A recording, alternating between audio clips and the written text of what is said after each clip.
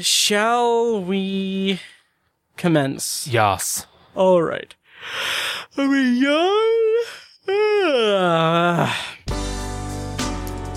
This is Matt Hurt at Obsessive Viewer on Twitter. This is Tiny at Obsessive Tiny on Letterboxd. This is Ben Sears at Ben Sears on Letterboxd. And this is ObsessiveViewer.com's The Obsessive Viewer Podcast.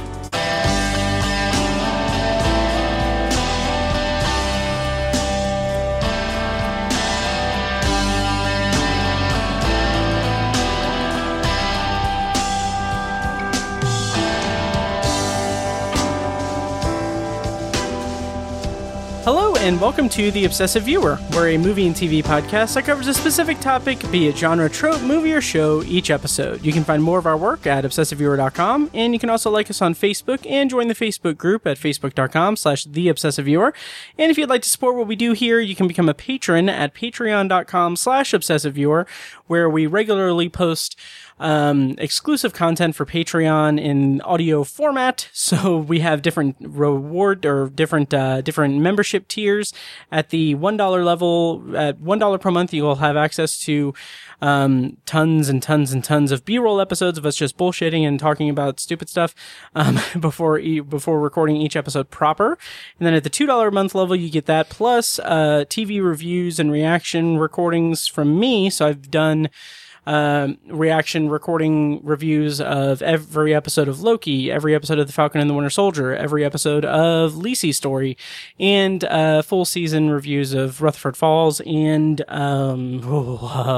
full series review of Superstore, and a bunch of other stuff.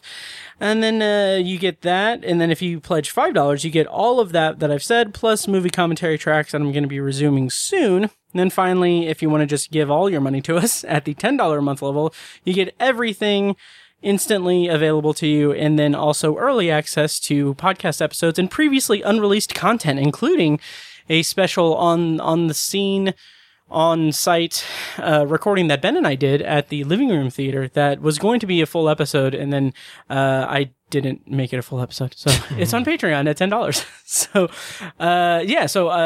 Again, that's at patreon.com/obsessiveviewer. And I'm your aforementioned host, Matt Hurt, and with me today is, of course, Tiny and recurring co-host and contributing reviewer for ObsessiveViewer.com, Ben Sears. How is it going, you guys? Bueno. Good. Nice. And don't forget to include when you pitch your Patreon, if you subscribe to the TV reactions, you get to hear Matt sing along to the Marvel theme song. Yes, that is the big driving force of that. Having done this for 8 years with him, Ben, that's really not that special. He does that with everything. That's true. It is something I do. So just to give you guys a reference taste. Our Lacey's Story episodes. Right. It's hard. Yeah. So like, here's an example of me doing an intro for a Loki episode. Thanks for starting this, Ben. Yeah. Oh God, I didn't know he had it queued up. Shit. Loki is on Disney Plus, and it's one of the better MCU shows that has come out on Disney Plus. And I know that I just kind of rhyme Disney Plus with Disney Plus, but I'm not a musician and I don't know how to sing, but this is just an example for Patreon. So now we're gonna resume this episode of OV. That was one of your better efforts. I'm actually really proud of that. That was actually not bad. Yeah. So anyway, that's a fun thing. So you do get to hear that, a little bit of flexing my creativity. When are you going to review High Key? Oh, God damn it. That took me a second. Hey. I'm actually really proud because I have not made the remark of, oh, this is a low-key good show. I'm surprised. Yeah, wow. And amazed, really. Yeah. Oh, yeah. You've lost your step. I know. So anyway, patreon.com/obsessiveviewer. I'm going to also be doing, episode reviews of Marvel's What If, and maybe Schmigadoon or whatever on Apple TV. Schmigadoon. Okay. Maybe. I don't know. We'll see. But anyway, and I do have, probably shouldn't say this, but exclusive for you guys, I'm planning on something a little special for season reviews of I Think You Should Leave. Basically, I'm going to go sketch by sketch and talk about each individual sketch. So that's at the $2 Patreon level. So all that is, a lot of stuff. So anyway, patreon.com/obsessiveviewer. And, so how are you guys doing? Are you guys excited to record episode 347 of Obsessive Viewer? Yes. Totes my goats. Nice. Yep. We got a yes from Ben and a totes my goats from Tiny. Yep. Good. This is part, I think, 9 of our Ebert's Great Movies List series. Today we're going to be talking about Star Wars, Do the Right Thing, and Spirited Away in that order because that is chronological order from release date. But before that, we do have some housekeeping and some news to break and everything. Ben, do you want to tell us about the conclusion of the Happy Valley essay series on Midwest Film Journal and your new endeavor? Sure. It's a bittersweet moment. It's the end of one road and the beginning of another. A couple 2 or 3 weeks ago, the last entry in the Happy Valley was posted, where I ranked all 46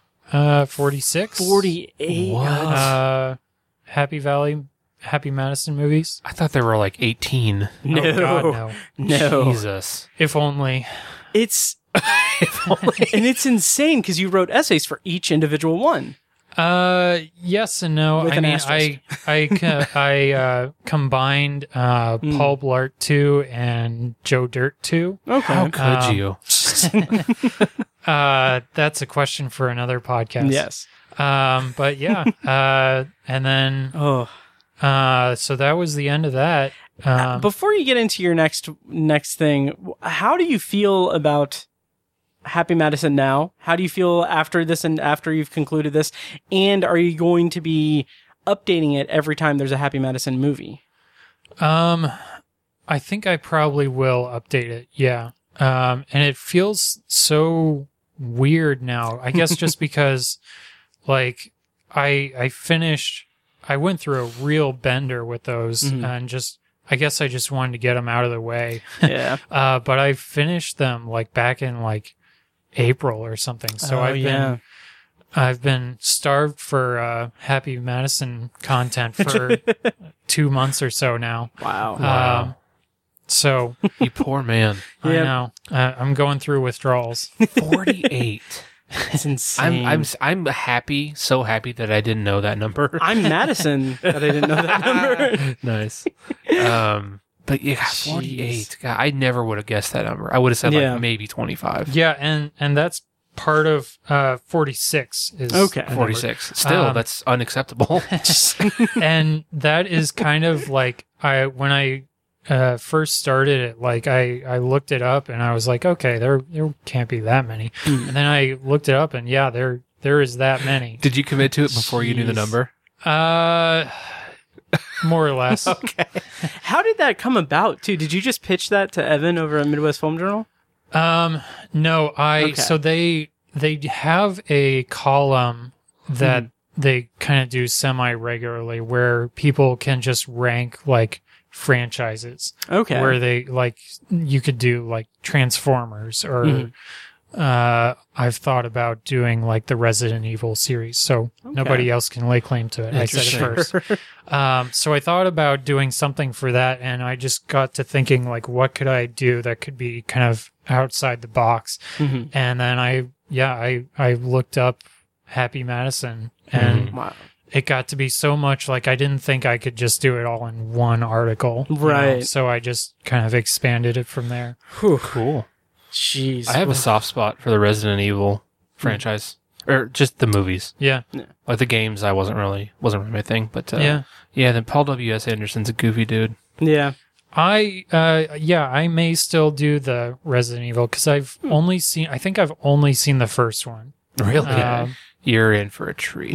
I think there's 7. That's what I was going to say. And there's at least 6. There's at least 6. I remember I looked it up once upon a time, and I think there might be a reboot or something coming out. Yeah, maybe. Soonish. Yeah. There's something coming out in the Resident Evil. Maybe something on universe. Netflix?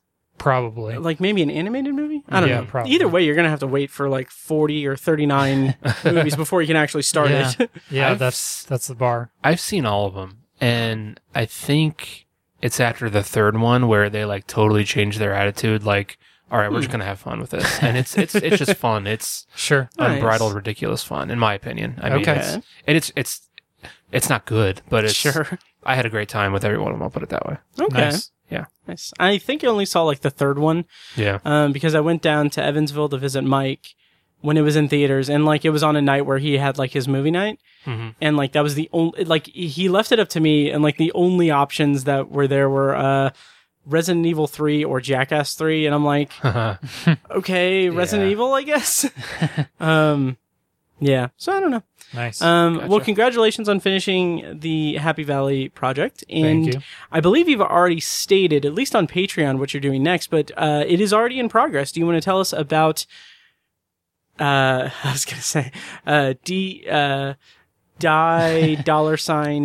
Yeah. Yeah. Yeah, Okay. that's the correct pronunciation. That's Nice. canon.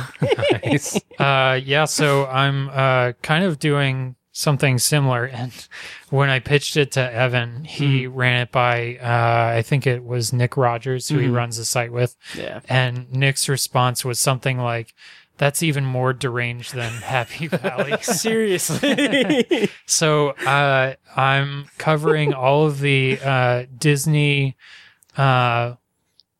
home of like direct to video sequels, prequels, spin-offs Wow. of theatrical releases. So Wow. How many of those are there? 36. Oh, okay. That, honestly, I would have thought more. I You really know, would have Yeah. thought more. So do I. Yeah. Technically there are, but there's a you couple want to I've- remain sane. well, yeah, most likely. But through my research, there have been a couple where technically they're movies, but like Disney, they developed these TV shows, Right. and the movies that they put together are just like episodes of whatever TV show that got canceled or whatever. Like Gotcha. there's a Hercules movie that's just like 3 episodes of the TV show that failed. So Jeez. Okay. I'm not going to be covering those. No. So Interesting. yeah. Okay. So if I did, then there would be more. Plus there's a handful that are like Mickey Mouse stories and like Tinkerbell movies. Yeah. And I'm not going to do those. Right. So Happy Madison had 46. Disney only has 36. Does that mean we can officially refer to Happy Madison as a juggernaut, like Oh God. a juggernaut of the industry, like Disney? They've got what, almost twice as many as the MCU at this point. Yeah, fuck. Oh God. That's 20 disturbing. Yeah. Because MCU has Jesus. 22, 23? 23 now, I think. 23 Yeah. with Black 23 Widow. or 24. I think 24. I think Black Widow was 24. Okay. Because I want to say Endgame was 22. Home or Far From Home was 23, and Okay. then Black Widow was 24. Gotcha. Plus the MCU shows. Anyways, that's bananas. Yep. Well, that's great. What has posted so far?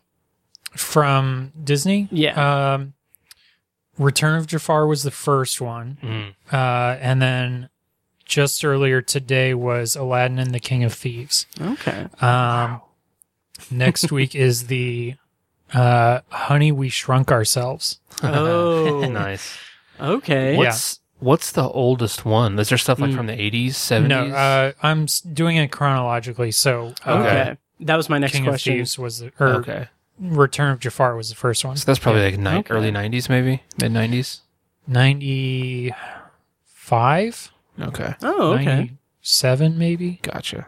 Yeah. I was wondering if you're going to have to slog through some like, I don't know, Like what's the- I Cinderella. was trying to think of like a different form of transportation for Willie, like Oh. like steam engine Willie, like I don't know, like Yeah. I don't know, locomotive Horse Willie. and carriage. Willie. No, it's pretty much every property that they have produced will eventually have a home release sequel. Gotcha. And that also is probably why, like, the earliest is like 95, because it's direct to home video, and home video wasn't as prevalent like or existed. It's not going to post for a couple more weeks, but I'm especially proud of the extremely goofy movie essay that I wrote. So nice. Be on the lookout for that. That's awesome. I'll put a link in the show notes to where you can find his Disney essays. Well, that's awesome. Congrats. And have you guys heard of the? There's going to be more Happy Madison. Oh, jeez. Speaking of which, where is Adam Sandler taking his friends on vacation next? There's actually two that I have come across. One is called Hustle, which does star Adam Sandler, Queen Latifah, Ben Foster, and Robert Duvall. Ben Foster and Robert Duvall. Huh. Okay. Yeah. So it's a former basketball recruiter tries to remake his career by bringing a player from overseas to play in the NBA. So I don't know a whole lot about like when it's going to come out. Filming began in October 2020. I don't know when it's going to come out. Or interesting. Anything, any other details. But the other one that kind of blew my mind is this one I think was just announced the other day, or some news came across it. I forget why. Tiny, I'm sure you are, but Matt, are you familiar with the Bountygate scandal in the NFL? Bountygate? No. I don't think I remember that either, because I'm not a big NFL fan. Sean Payton, the New Orleans Saints. So I'm not familiar. Can I take a guess at what it is? Sure. Okay. I was going to be snarky and sarcastic and everything, but is it something to do with like a contract, like a sponsorship contract with Bounty Paper Towels? No. Okay. Damn it. So good close. Guess. I should have done the joke answer. Okay. That's fine. No, it's the New Orleans Saints.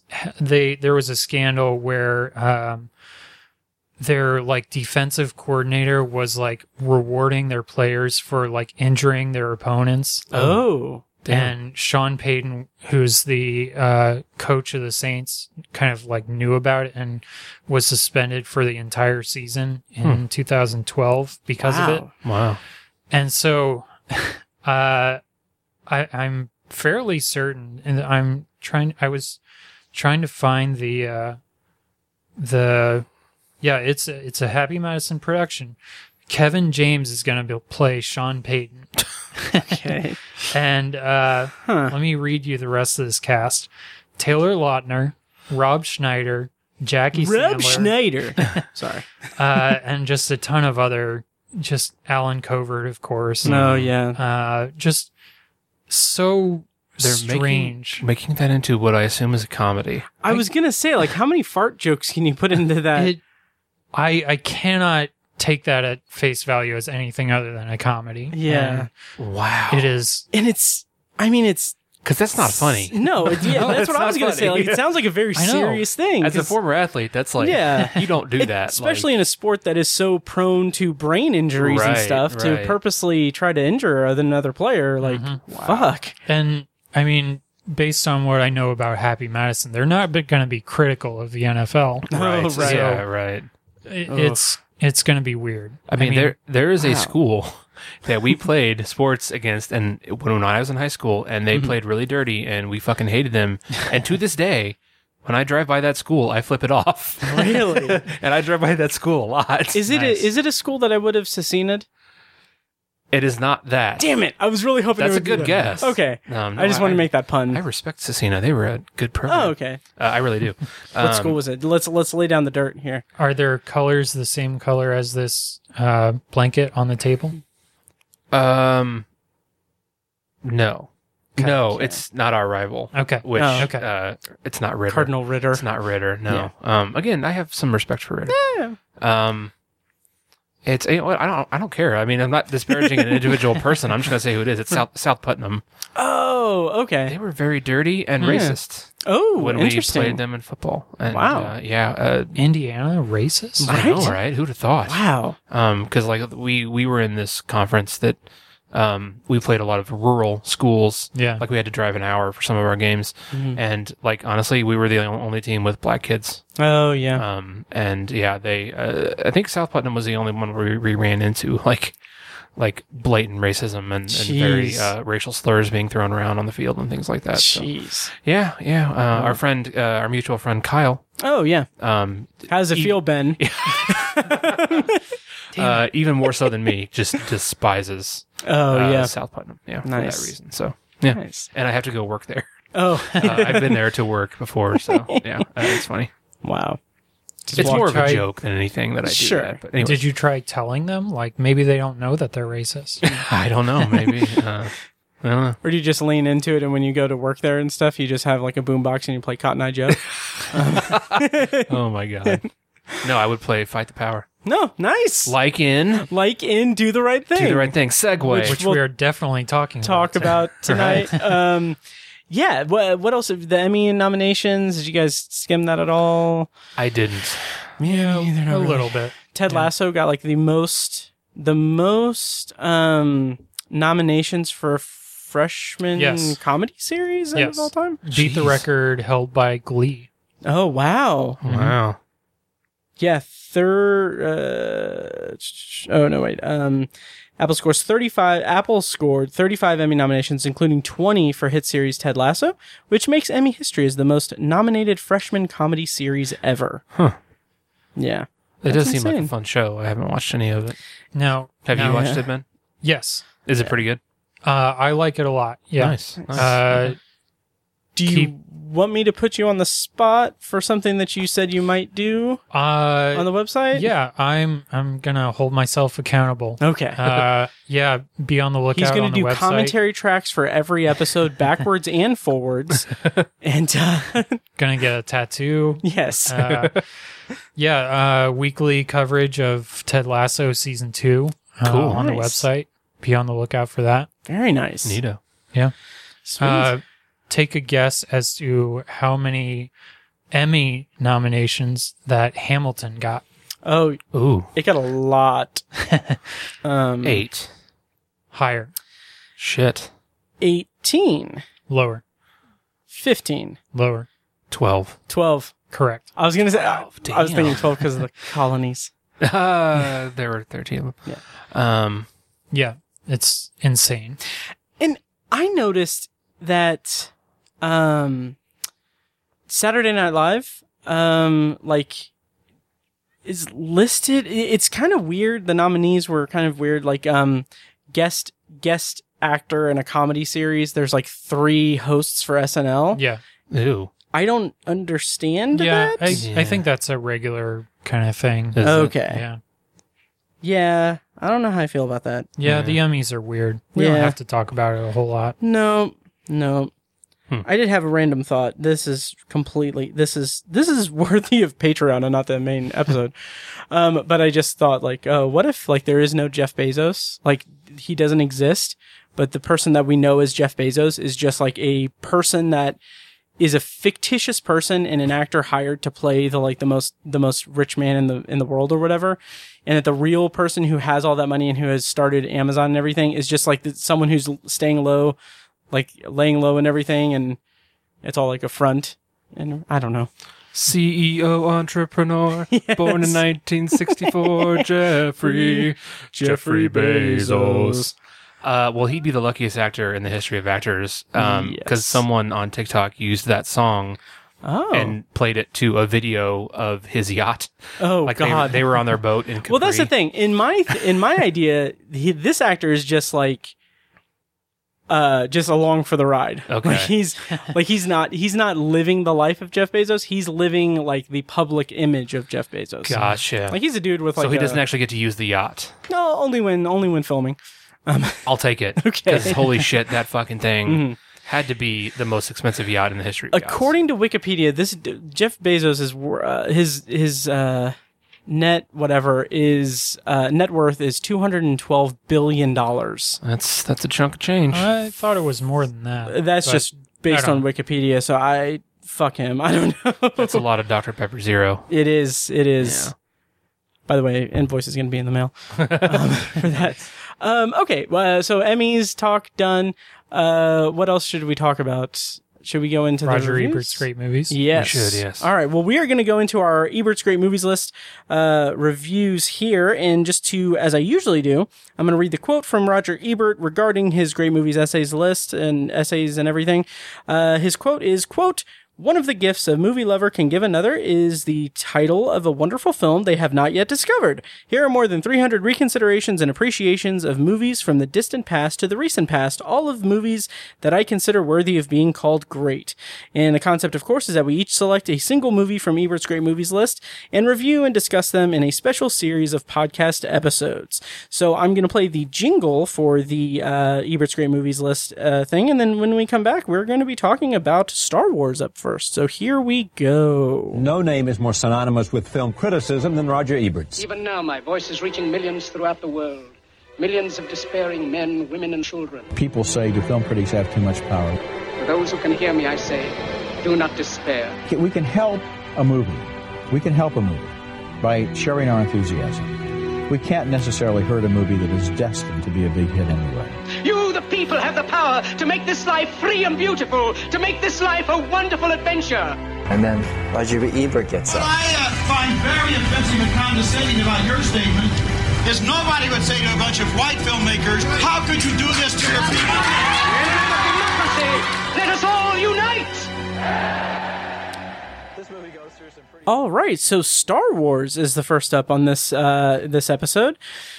Star Wars from 1977, 1993 or whatever. Right. Technically, the one that I watched was the 90s Yeah, I was going to say. remix. Actually, I would say that it is also the 2019 remix because of the McClunky thing. Clunky thing? You guys heard about this? I have seen not. this? Apparently, when Disney Plus launched and they put they put Star Wars in 4K for the first time ever. Okay. And apparently, in whatever deal that they had with Lucas or whatever, whatever version, there was one other change, additional change that was made, and it's where Greedo. Now I guess they shoot at the same time or something, or I don't really give a shit. Yeah. But Greedo, right before the shot is fired, Greedo just says McClunky. Really? Fucking serves no purpose or anything. I kind of noticed that on this watch. Really? Yeah, and I didn't know that it was added there. Yep. Okay. Huh. So yeah, I didn't know about anyway. that. I've never been interested in the Who Shot First thing. Yeah. It's Me never, neither. as a big fan, still never interested in me because I don't care. You know what's interesting is I've never really been interested in Star Wars. Right. It's so is Han Solo less cool now? Come on, Right, it doesn't change anything. It doesn't. Right. It's dumb. But anyway, so let's celebrate these Ebert's great movies. I was going to text Ben subtly and be like, what's the over-under on Matt's ridiculously condescending Star Wars jokes? Oh, I was going to say, seriously, 10. I think that's a good over-under. that's and I think that because of the stature and import of this project that we're doing, it is Ebert, and he is, I'll limit it to maybe 7. Okay. But the plot summary, courtesy of IMDb, is Luke Skywalker joins forces with a Jedi Knight, a cocky pilot, a Wookiee, and 2 droids to save the galaxy from the Empire's world-destroying battle station, while also attempting to rescue Princess Leia from the mysterious Darth Vader. So we're going to do a non-spoiler and spoiler review. Although, Are we? I'm just wondering, this movie is so iconic. Right. Who is not gonna? Anyway, we'll still do a non-spoiler I and vote spoiler to review. veto that. Yeah, tiny not deal breaker. Well, maybe deal breaker. Tiebreaker. Tiebreaker. I'd say we can go ahead and skip it. Yeah, Just okay. go straight. Well, for It's this Star Wars. for this movie, we'll go spoilers on just because it is so ubiquitous in our culture and everything. But for the other ones, we'll do non-spoiler and spoiler. That's cool, review. yeah. Okay, so spoilers on for Star Wars 1977, Episode 4: A New Hope. It is a time of civil war, and I can't remember the rest of it. So first off, not to get too in the weeds with this, but what kind of go around the table and what is everyone's history with this movie in particular? I don't know when I saw this for the first time. I'm not sure how old I was. I think I was 5 or 6. I know I've told the story on the podcast before, but like I wasn't aware of Star Wars, wasn't a thing, and I was probably like in kindergarten, and I was at like a used toy store with my mom, and I saw like an action figure of, Luke. No, Boba Fett, son of a bitch, this is killing me. Jabba, Jabba the Hutt. Thank you, Okay. thank you. God damn. And I was like, what the fuck is that? That's so weird. What is happening here? And my mom was like, oh, that's from like this big movie. I was like, we need to see that movie. I want to see that movie. And we watched it. I was like, oh, that's cool. And it like, that kind of started my fandom, but Okay. I think I was probably around 6 or 7 when I first watched it. But, you know, I've been a big Star Wars fan for a long time. And, this is one of the better ones. Nice. Yeah. Ben, how about you? Yeah, I just like that. I don't remember the first time that I watched it. I have a vague memory.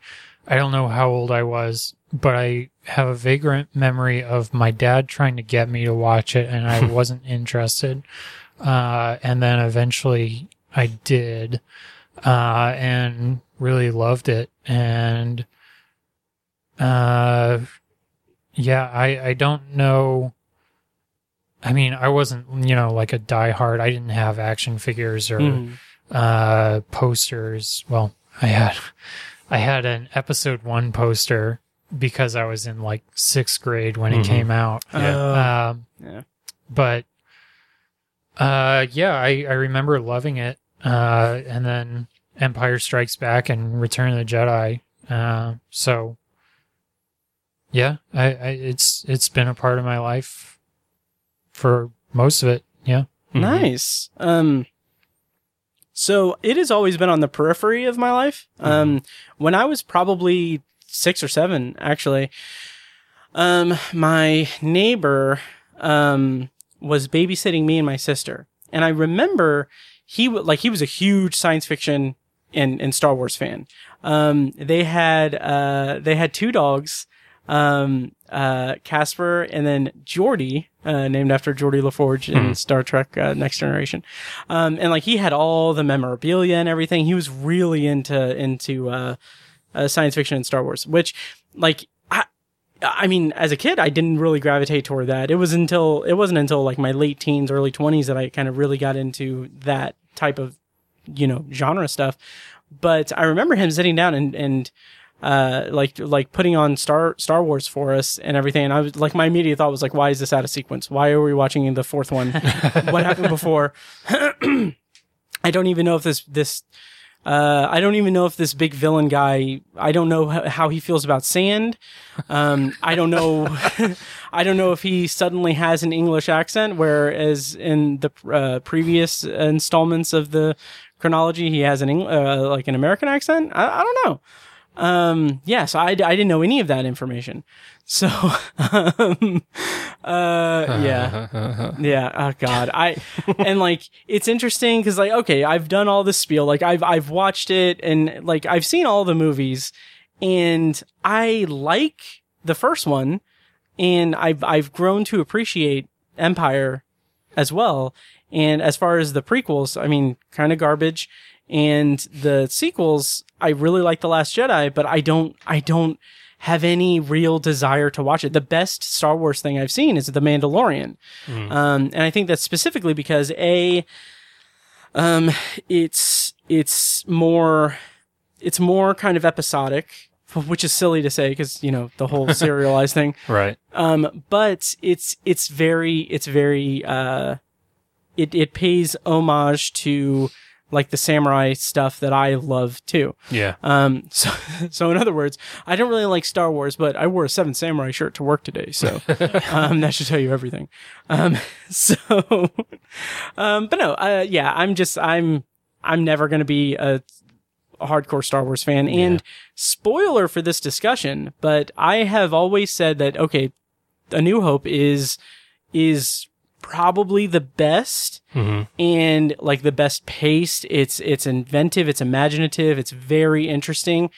But like this viewing, I liked it still, but I feel like every time I revisit it, I'm going to like it less and less from here on out. Okay. Cause like I'm just so disconnected from it. Yeah. Yeah. So I don't know. So yeah. What do you guys think about everything I just said? Well, Matt, I guess you kind of, in a roundabout way, just answered this. But Tiny, how often do you actually watch the original trilogy? Because nowhere near as often as I used to, because the sequels, since they've come out since 2015, have really, especially The Rise of Skywalker, really soured my whole enthusiasm for the entire franchise. Did it ruin your childhood? No, I would never say that. I think that's a ridiculous statement, but it... Tiny has all of these messages about how a woman shouldn't be a Jedi. Right? It's very weird, very off-putting. Just bring back the bikini. Whatever. But no, it didn't ruin the franchise for me, but it just sullied my opinion of it. But to bounce off what Matt said, I think The Mandalorian is the best Star Wars property that's come out in my lifetime, because the original trilogy came out. I think Return of the Jedi was 86. I think 77 was the original. Empire was 80. Return of the Jedi was 83. Was it 83? Okay. Yeah, okay. I don't know why I'm doing it like that. Like, I know this information. You know that, right? So that was 4 years before I was born. So I do think those are some of the best. But like, I think The Mandalorian's better than anything else that's come out since 1987. I mean, if you don't count the remastered original trilogy that came out in the late 90s, which I saw in theaters. I was going to ask if either of you saw the remastered in theaters. I remember it being such a huge deal and me being like, oh, I think, I'll talk about this. Tell me about that, and then I'll interrupt you guys with something else. Yeah, I saw the first one. That's the only one I saw. Okay. So, this one. But I watched the movies with Paige when we first met because she had never seen any of them. She didn't know any of it, and she still dated you, right? Because that was around when Force Awakens came out. Right. And I like Force Awakens. I do like that movie. I think it's a good one. And so my enthusiasm was starting to grow at that point, and I was like, oh, I think I have some issues with this, but I think they're going to do a really good job with the next two movies. But yeah, that was, I think, the last time I watched them. So that was probably like 2015. Okay. Yeah. Yeah, I kind of similar to that. My wife had never seen the original trilogy before The Force Awakens, so I got her to watch that before we went to see that. Yeah. Oh, okay. Cool. Yeah. Yeah, one of the other things that I kind of think, I don't know.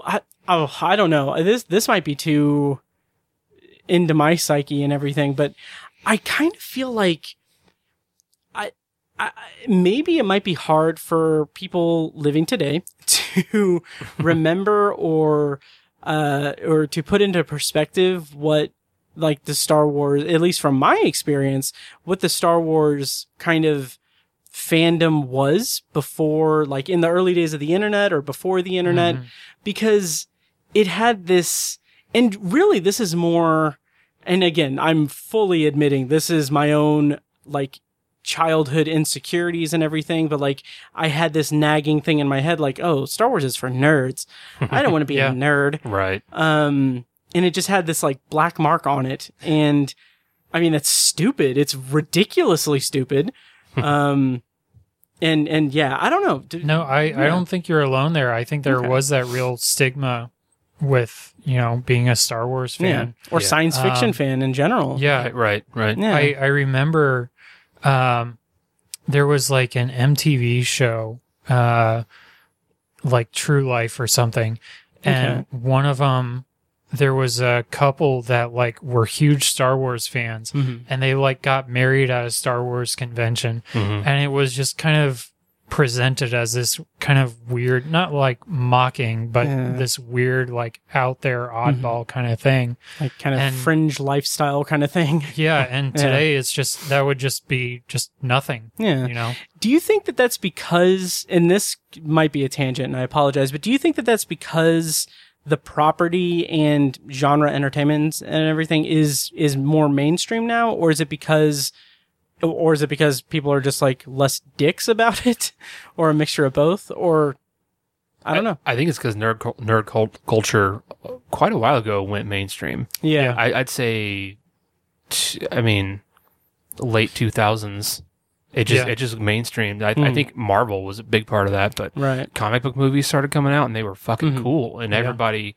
bros, thought they were cool, and that elevated, I think, nerd culture, and people actually started paying attention to nerd culture, and it became cool, and it still is. And see that I think that's the biggest thing. That plus, the rise of the internet and just everything has a niche fan base now, no matter how small. Or this podcast, patreon.com/obsessivehero. That's a good point. I agree. I mean, the late 2000s, I was wearing my high school Letterman jacket and drinking beer and watching sports and going to parties every Friday night. Looking in the window, wondering if I was going to be invited. Yes. But yeah, so anyway, I mean, we could talk all day about the cultural significance of Star Wars, much to my chagrin. I did want to make the, how did you phrase it, Tiny? The condescending joke. Just as an aside, unrelated and everything, I just want to say that I've been playing, or I recently played the Mass Effect trilogy, because Tiny, I saw you looking at the art book on my table. Yeah. So I played the entire Mass Effect trilogy Legendary Edition remaster, and I just gotta say, it's just so nice to have like a really great science fiction trilogy in my life. So I don't know, space alien type of trilogy. It's really great with really great characters. So that's what's been missing from my life. I should go. Yeah. Nice. God damn it. I'll join you. That's awesome. But anyway, so that was a Mass Effect reference. Yes. For those who I should go. I thought you were being serious. No. I was being serious. Okay, so let's talk about the actual movie. Do you guys want to do that on this movie review podcast that we have? Well, I mean, part of talking about Star Wars is talking about its legacy. I mean, yes, Star Wars changed Hollywood, it changed it, from a production standpoint, visual effects, characters and world building, all of that. Yeah. It kind of goes hand in hand. The business side of it too. Yeah. Merchandising. Right. I was going to make the joke. I made this somewhere in our podcasting. I was another dickhead, Star Wars thing. Like I just love how detailed it is and everything. Like, there's this planet will be a desert planet.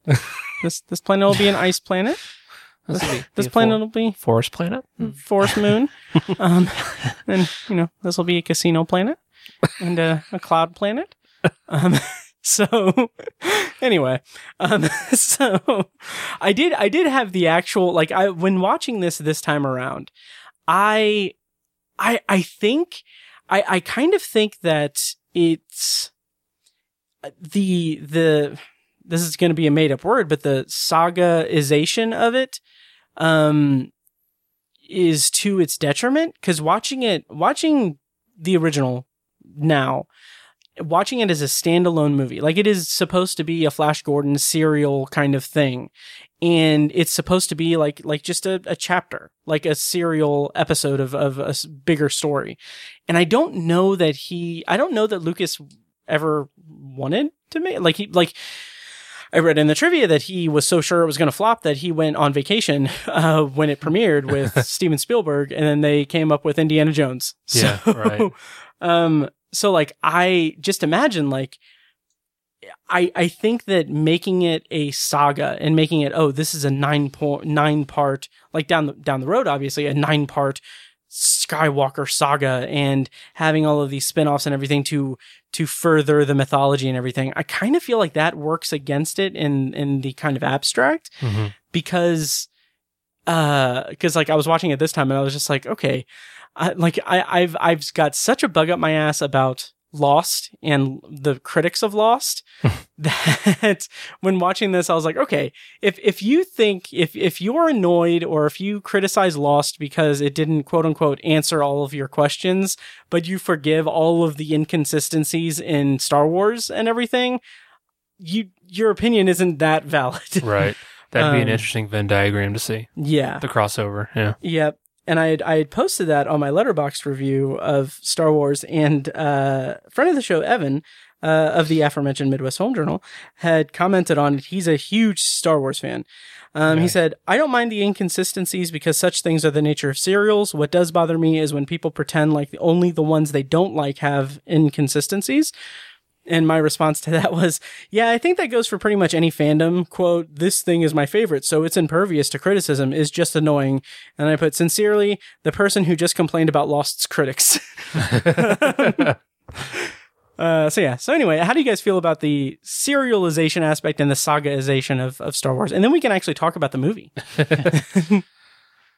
Well, it's, I don't know about you guys, but I was kind of struck this time just by how little of the Star Wars, the mythology and even the stuff about the Force is kind of absent from this. Right. Mm-hmm. There's the scene with Obi-Wan and Han Solo and all of them on the Millennium Falcon, and then there isn't really a whole lot more than that, Right.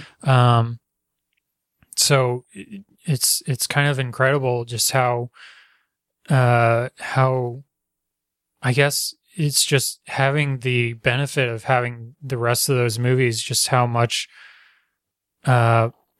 more I thought there would have been in this one, Does Right. that make sense? Yeah. Totally. I guess I kind of conflated the original one with what comes after. Well, and what's in this movie is incongruous with everything else in the saga. Mm-hmm. Like I made the joke about, Vader having an English accent when Anakin didn't have any accent. And I had looked on YouTube or something, and this is something that bugs me a lot in general with fandom in general, not just Star Wars, just fandom. When people make their fandom of something more about their personal identity rather than objectively viewing the art. Right. Check out Tower Junkies at towerjunkiespot.com and Anthology. But someone said someone was like, why does he have an accent in the original trilogy, but the prequels doesn't? And then someone was like, well, maybe it's because of the suit and the respirator and everything. And I'm like, okay, that's one of my pet peeves is fans doing the grunt work, doing the legwork for creative people that are creating art and trying to fit together these like Lego pieces with whatever the other kind of what was the other toy tinkering thing? Tinker Toys. Was it Tinker Toys? What was it? Lincoln Logs? No, well, I can do that for this comparison. I'm trying to fit Legos with Lincoln Logs and everything. Yeah. No, a Rector set. Oh, a Rector That's what I was set, thinking of. yeah. I was trying to think of what they used in Sandlot. Oh, yeah. Okay. Yeah. Anyway, so yeah, that bothered me. Mm-hmm. Yeah. What do you guys think? And what's up? I think what was I going to say about the saga stuff? Or the serialization of it. I think the reason that a lot of people come back to this movie is because of the simplicity of it. Mm-hmm. Because the whole franchise got so complicated. Yeah. I mean, trade disputes, fuck. Right. No, it got so up its own ass, and just this one is so simple and easy to, I'm not say it's simplistic or anything, but it's just straightforward. It's straightforward. Yeah. It's straightforward, yeah. And I think that's why this one, usually people point to it as their favorite, and honestly, it's kind of the best. Yeah. And I mean, I make a lot of jokes about Star Wars. Obviously, I do. And it's it's not my cup of tea. I don't really give a shit about it that much. But there is absolutely no denying. There is no denying whatsoever that this movie is culturally a massive touchstone in not only our pop culture, but just in the influence of kids in 1977 watched this movie and grew up that their world was changed by this movie, whether it's them becoming filmmakers or becoming more interested in science and everything or science fiction. That it completely changed them. Even if so much so that a filmmaker, a kid could see this movie and become a filmmaker and then as an adult remake the movie, and slap episode seven on it. Right. It's the same fucking movie, guys. The Force Awakens is the same movie. It really is. It is so, like, watching it this time, watching the original this time, I was so confused. Like, J.J. Abrams did that. Like, yeah. That really, really bothers me. Then, of course, Rian Johnson comes and makes a great movie, and then everyone shits on him because it's not a Star Wars movie. Right. Fucking fandom. So anyway, the actual movie, it's straightforward. How'd you feel about the lightsabers?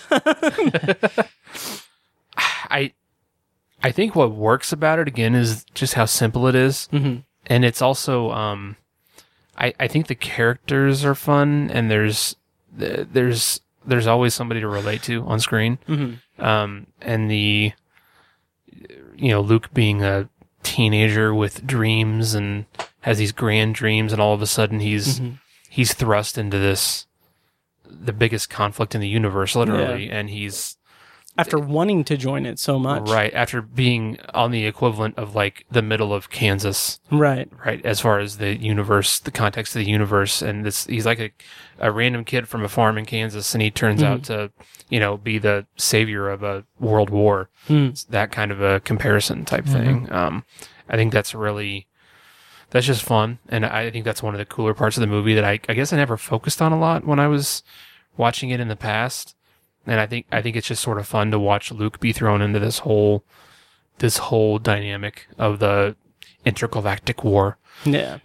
That's really fun. And just the team up of this ragtag group of people who meet on this distant planet, and they find their way to the most destructive force in the universe, and they have this ragtag plan about stopping it, and it just all comes together and works, and it's just a classic kind of story in a whole new world, a new fantastic point of view. No one to tell us no or where to go. Don't you dare close your eyes. Wait, I am not picking this up. Is that the lyrics of A Whole New World? Yeah. Okay. I accidentally said a line from it, and I just kept going with it. That was completely unintentional. Wow. Okay. Anyways, yeah, I think it boils down to the simplicity of it and straightforwardness of it. Yeah. Nice. Anyways, Ben? Yeah. To me, what I picked up on this time around was the world building to go along. I mean, not to mention the stuff that Tiny said, but yeah, just I knew that the cantina scene was kind of famous, and that a bunch of people point to it as very like this is kind of the appeal of Star Wars, distilled into a bottle. But it really stood out to me this time. Like, there are just so many characters that they just feel so rich and so he doesn't go out of his way to outline like who everyone is or what they do or what their deal is, but you get such a sense that they're real lived in characters, just from the small glimpses that you get. And it's kind of funny, you could say that about the other two movies that we're going to talk about tonight. And just the cantina scene, I feel like, is just I don't know. There's not to mention, the visual effects, the costumes, all of that was just groundbreaking. Yeah. And to know that they did this with like a shoestring budget, basically, an independent movie. Yeah. And I agree. George Lucas doesn't write three-dimensional characters, but no, I will say visually, it is stunning. It is absolutely stunning, and I absolutely understand why it captured the imagination of kids in the 70s and decades throughout decades now. I absolutely understand that. The thing that I really, really dislike, that I find myself growing to dislike more and more, is honestly, the screenwriting, both the dialogue and the storytelling itself. Like, I'm gonna play a clip from Robot Chicken that is set. It is a parody of the scene where it's after Obi-Wan Kenobi, old Ben Kenobi. I wonder if they mean old Obi-Wan Kenobi. Referencing the How Family many Guy. are we up to now, Tiny? It's at least Several. But this clip is a parody of that scene where after Ben has died, and Princess Leia is comforting, what's his face, Luke, on the Millennium Falcon. Luke, what's wrong? I just can't believe Ben's gone. Oh, did the 80-year-old man you just met yesterday die? I mean, sorry if I didn't notice. I was a little busy thinking about my entire family and the other 2 billion people from Alderaan who were just vaporized into dust about 3 hours ago. And yeah, so that sums up a lot of what some of the like criticisms that I found myself kind of contemplating while watching this movie. Talking about like the idea of demonstrating the Death Star to blow up Alderaan in front of Princess Leia at like as a use of torture to get her to tell where the rebel base is. That is very compelling. That is very tragic and compelling and everything, but I feel like the movie does nothing with it.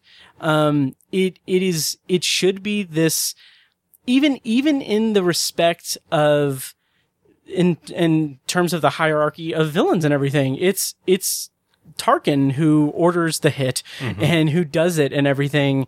There's no like Tarkin is just on the Death Star when it blows up, and that's the end of the character. Yeah. And it's just like the structure of the storytelling, like there's not like a beat for Princess Leia to have an arc and everything other than being the damsel in distress, which fine, it's the 70s, whatever.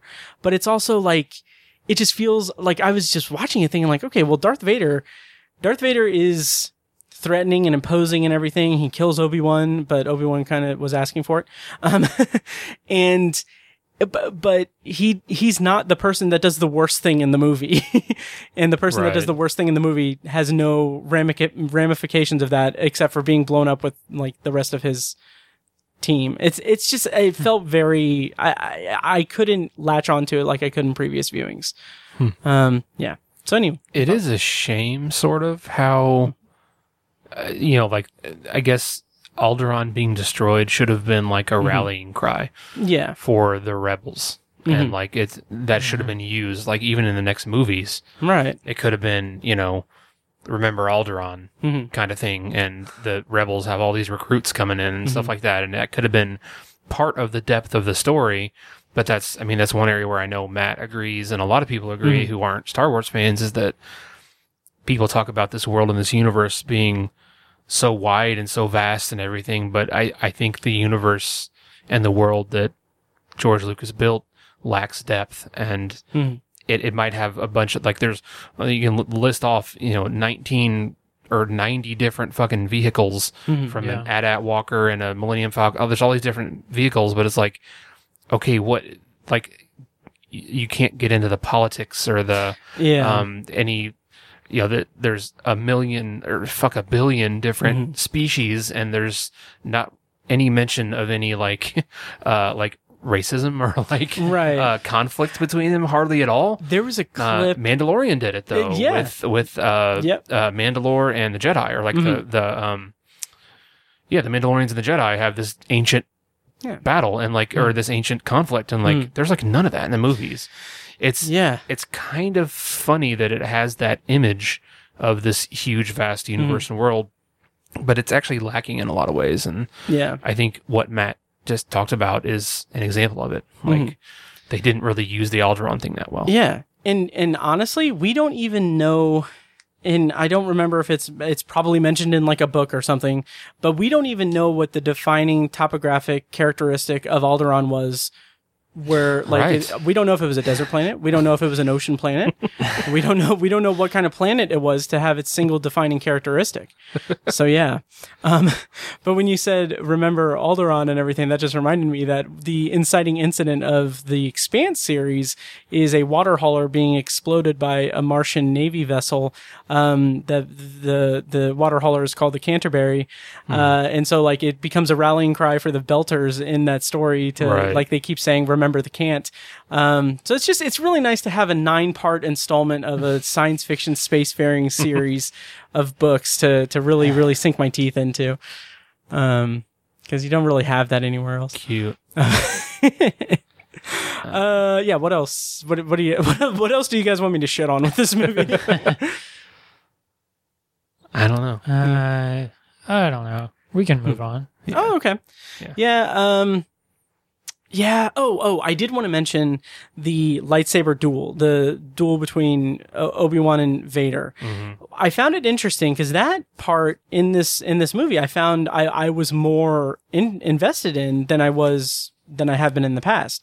Mm-hmm. I think specifically because when I was a kid, I think I watched them properly, like when the prequels were still out, and the prequels did all these acrobatics and these crazy stuff, which looks so cool, and everything. And then I see like, oh, this old fucking guy is like swinging a sword at this other old fucking guy. I noticed that too, and how it was almost kind of funny. Yeah, right.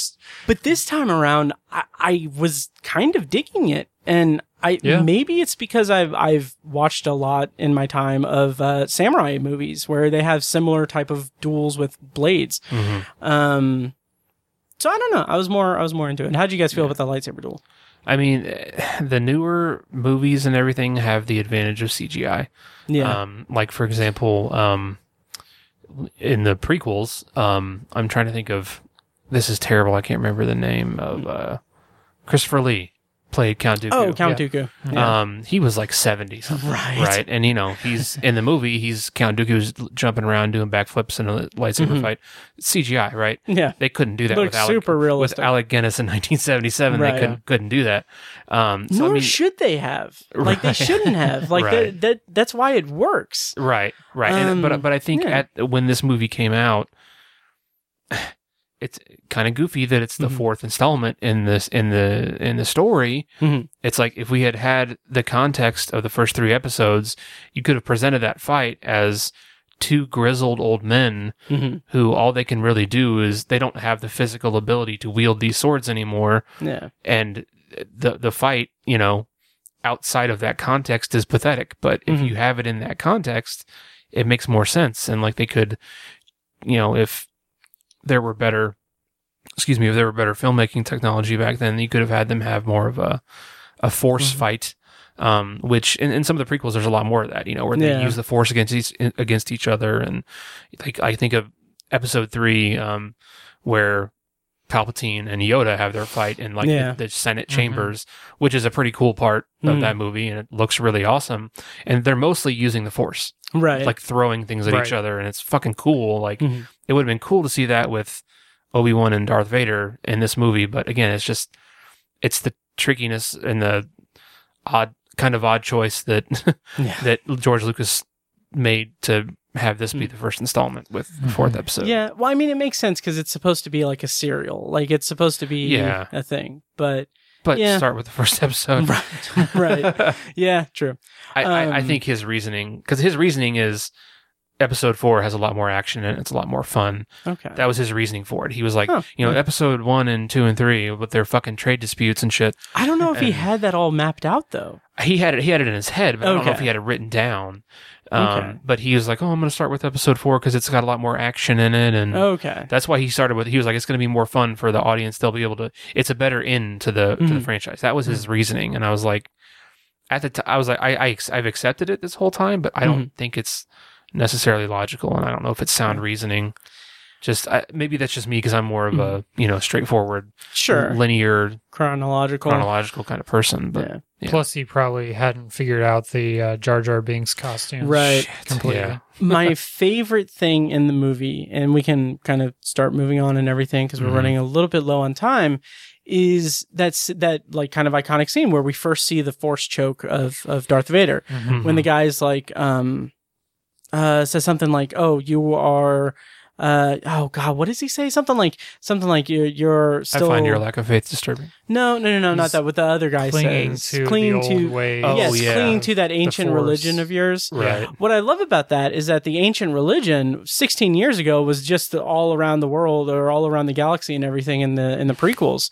So it's kind of like it's like if Darth Vader took out like a flip phone and then someone's like, "Oh, you're playing with this ancient technology and everything," from 16 years ago. Right. Coruscant literally has a Jedi temple. Yeah. Coruscant. Oh, the city planet. Yeah. Okay. Anyway, have I alienated enough? You have, yeah. Okay. Shall we wrap up this portion of this episode? We have to get Matt away from this. We do. We do. Okay. So yeah, overall thoughts, thumbs up from you guys. Oh yeah, total thumbs up. I mean, obviously. Okay. Yeah. All right. Star rating out of 5. 5. 5? Okay. I'd give it a 4.5. Okay. Yeah. Previous to this viewing, I had it at 4, but this time I knocked it down to a 3. I still give it a thumbs up. Just because it is imaginative, it is visually just amazing. And again, that influence is undeniable. Like watching like the trench run and watching like all like the X-Wings and everything, like that whole final like battle sequence and stuff. I'm like it's amazing to me just how much like Independence Day paid homage to that and ripped that off. Right. So it's really good filmmaking. Just the story. Oh, that was the other thing I wanted to say. The dialogue, I think, is just fucking atrocious. In a lot of parts, yeah. Yeah. Yeah, I agree. Your worshipfulness. But I was going to town and pick up some power converters. Yeah. Yeah. Like every single scene of Han talking to Leia, I'm like, just shut the fuck up. Like, okay, your worshipfulness, your highness. Like, okay, I get what the idea is, but then also it's dumb. It's very heavy-handed. Very heavy-handed. Yeah. So having said that, heavy-handed or not, would you guys put this on your theoretical list of great movies? Sure. Absolutely. Yes. Yeah. Okay. Yeah.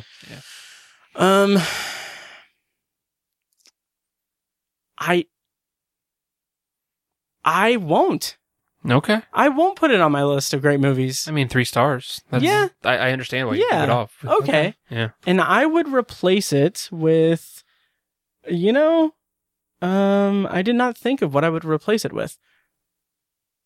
I would replace it with Star Wars: The Last Jedi. Nice. Because I love that movie. Mm-hmm. Yeah.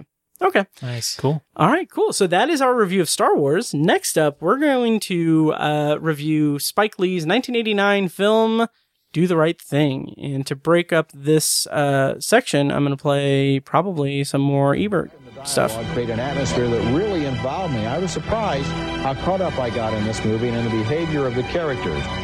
This is a very good movie that is sometimes hard to watch because of the level of violence and depravity that is unusual even among crime films. Words right. They have the words exactly right. You know what I liked too was the stylistic freedom they gave themselves.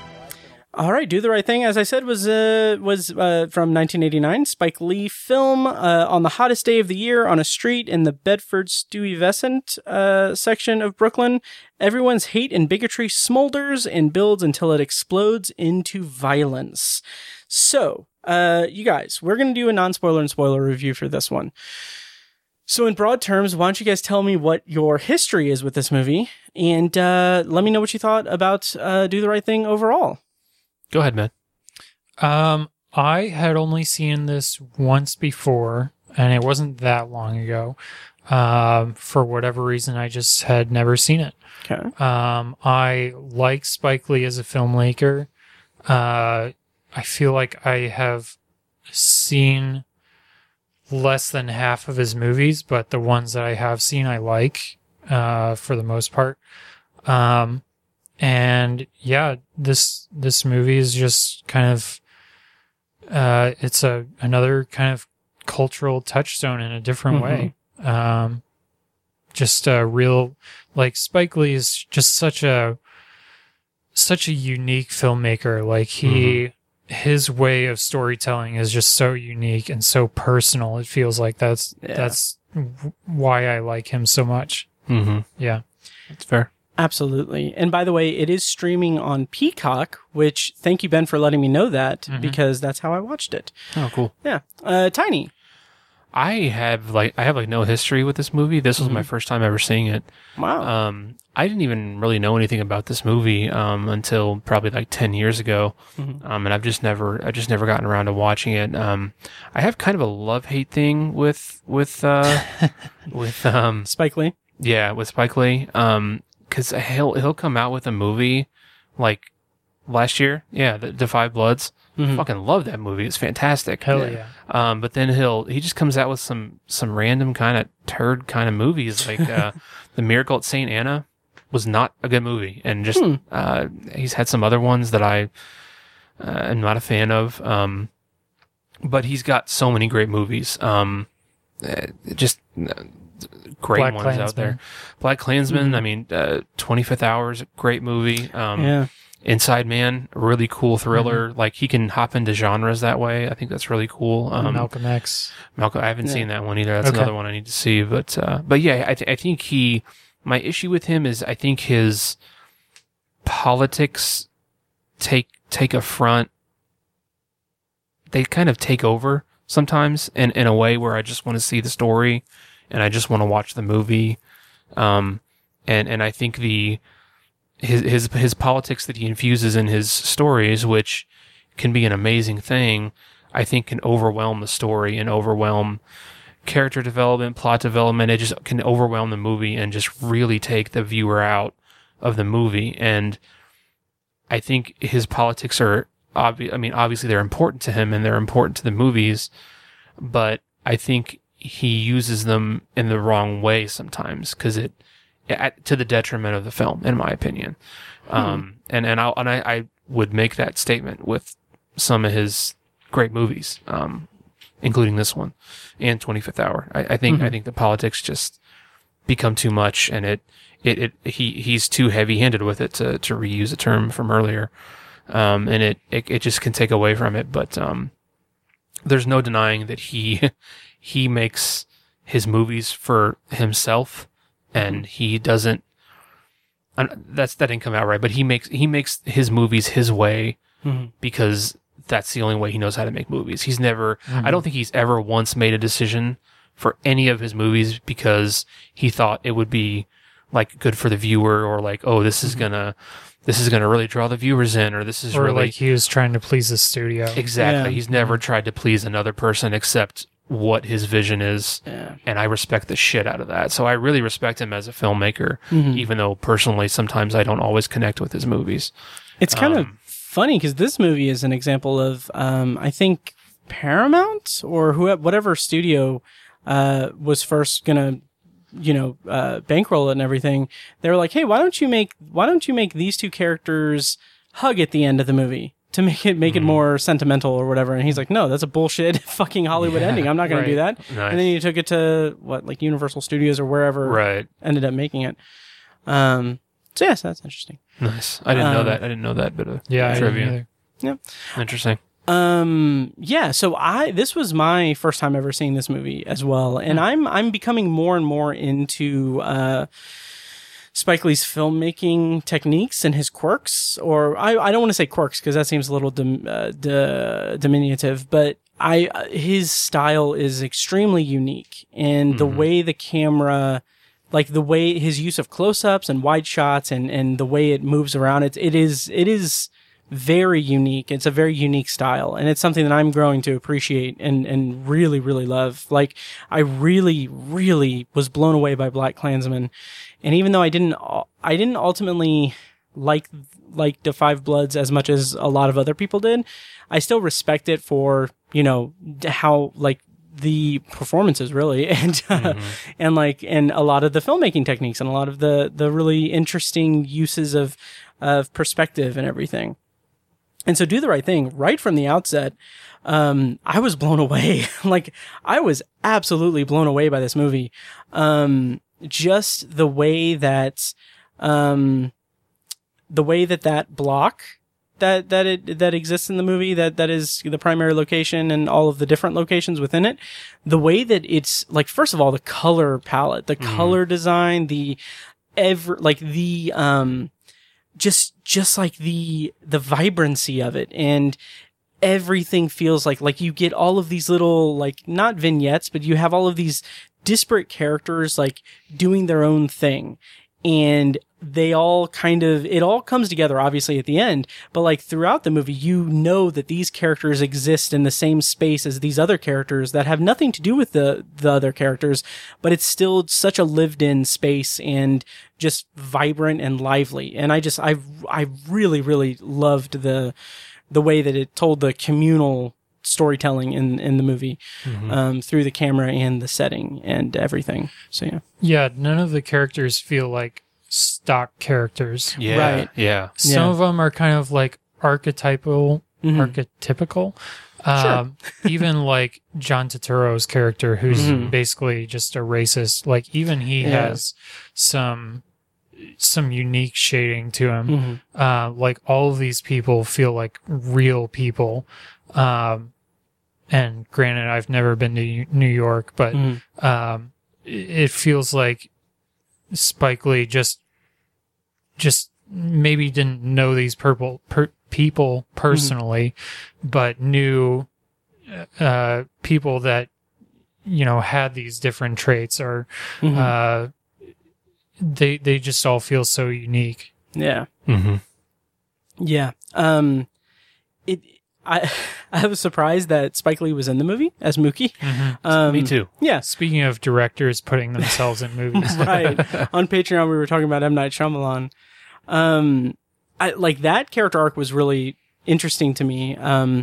'Cause like they're all like, it feels like a snapshot of just a community, and they have different conflicts and everything. Like you said, John Turturro's character is just not racist, but also he seems like he is a racist who is insecure, which is pretty much all racists. But he's insecure in that he works in a location that is not his home. Like he doesn't work, like he doesn't understand. His friends make fun of him because he works in a neighborhood that's not his neighborhood. And he, like, deep down thinks that he's better than the people that occupy this neighborhood and everything. And then you have Danny Aiello or Aiello? How do you pronounce his name? Aiello, I think. Aiello? Aiello? I always say Aiello, but I'm sure the Italian pronunciation is like Aiello or something. Okay. Anyway, you have him as Sal, who is this, I had read and heard an interview where like they were talking about how Danny Aiello had this idea that Sal isn't really racist, that he is just because he has respect for the neighborhood and everything. He has that actual like feeling of respect and pride, and that he has had that pizza shop there for 25 years. But when the tension mounts and everything, he devolves into this kind of racial epithets and spurts of violence against property and everything. So I just thought that like there are some very interesting character arcs in this movie. Definitely. Yeah. And I was listening to a podcast, I won't name it here because you should listen to The Obsessive Viewer. But they were talking about how it has a very Shakespearean kind of stage production thing. And like, definitely. Yeah. Like the character of Smiley is very much feels like I don't know my Shakespeare or anything, but like kind of feels like a character that is like one of those like, characters that just pops up to introduce like acts of a play or something. Yeah. Or the mayor. Oh yeah. Yeah. Very much like a philosophical type. Injects philosophy here and there. Yeah. And Ozzie Davis was amazing. There's the two or three old guys who are basically just like a Greek chorus kind of. Yes. Yeah, right. Yes. Totally. Oh yeah.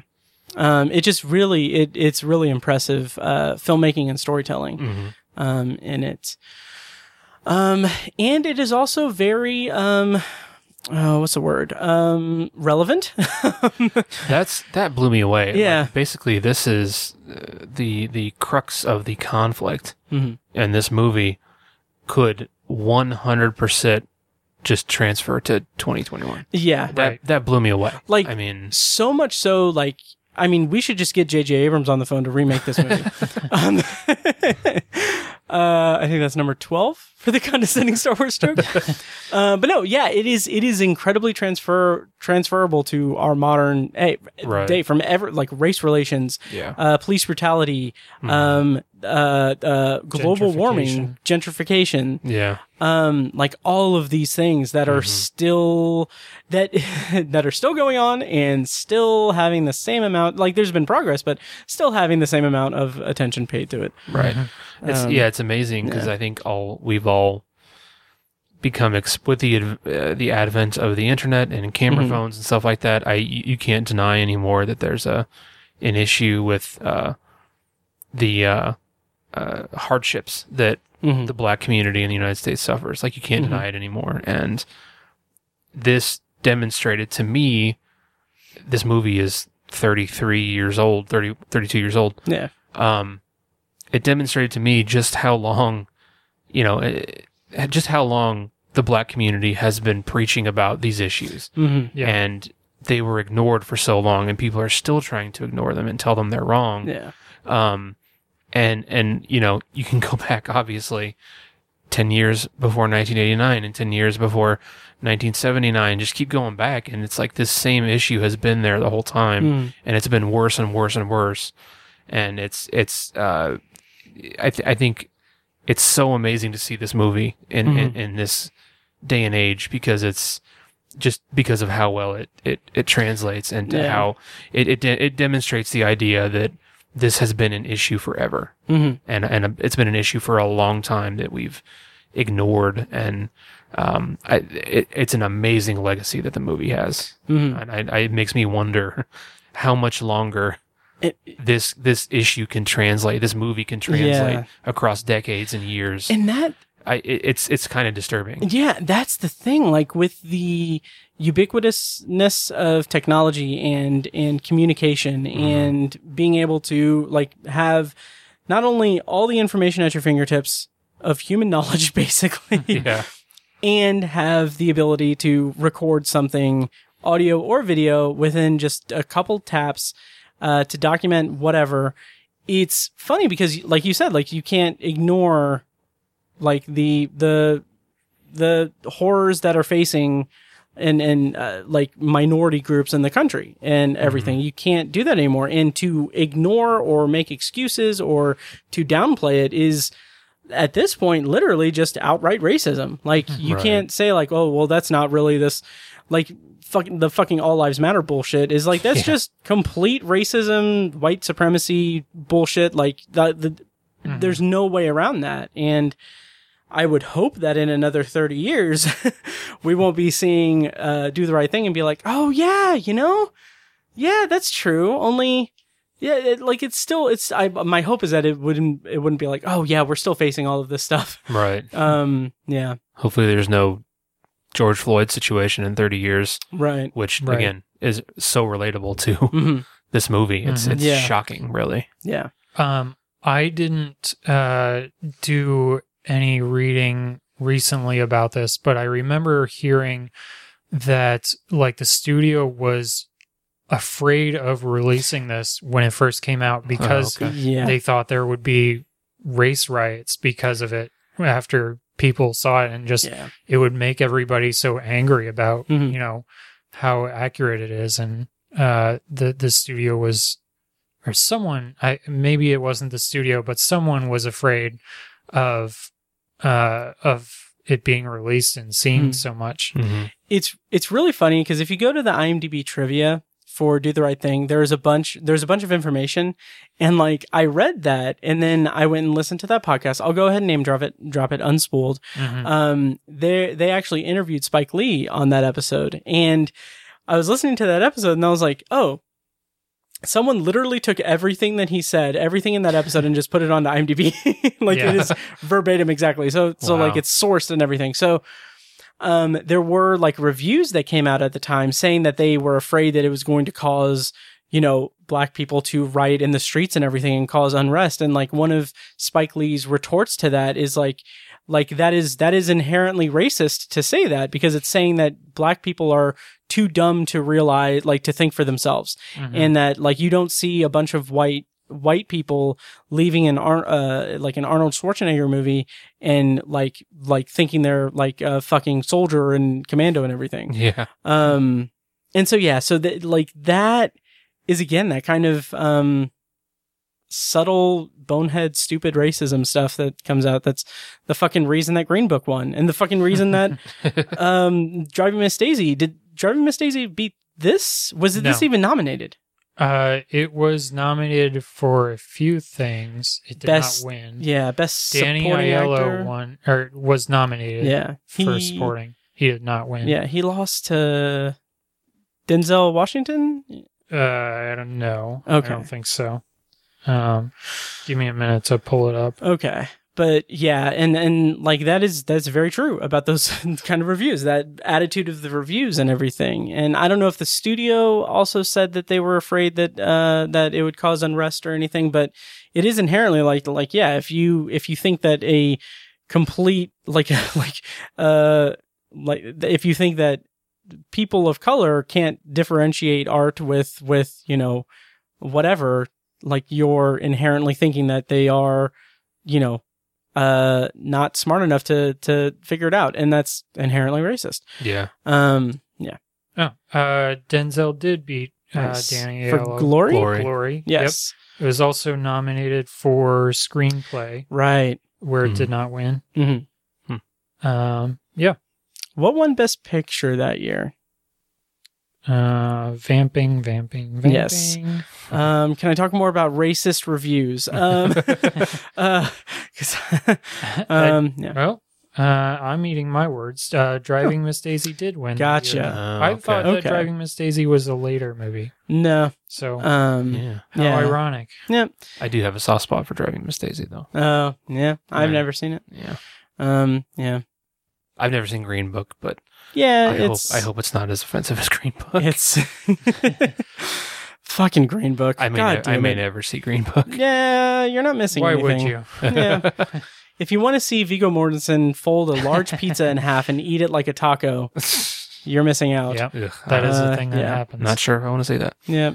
One of my favorite parts in oh God, one of Bo Burnham's songs from his Inside special is where he says, like, I think it's the track Comedy, but he's talking about how he's a white person who's gonna heal the world with comedy, and at one part he says let me channel Sandra Bullock in The Blind Side.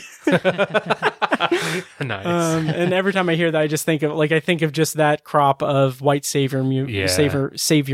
Right. Mm-hmm. Should we go into spoilers for Do the Right Thing? Yeah. Would that be the right thing to do? Sure.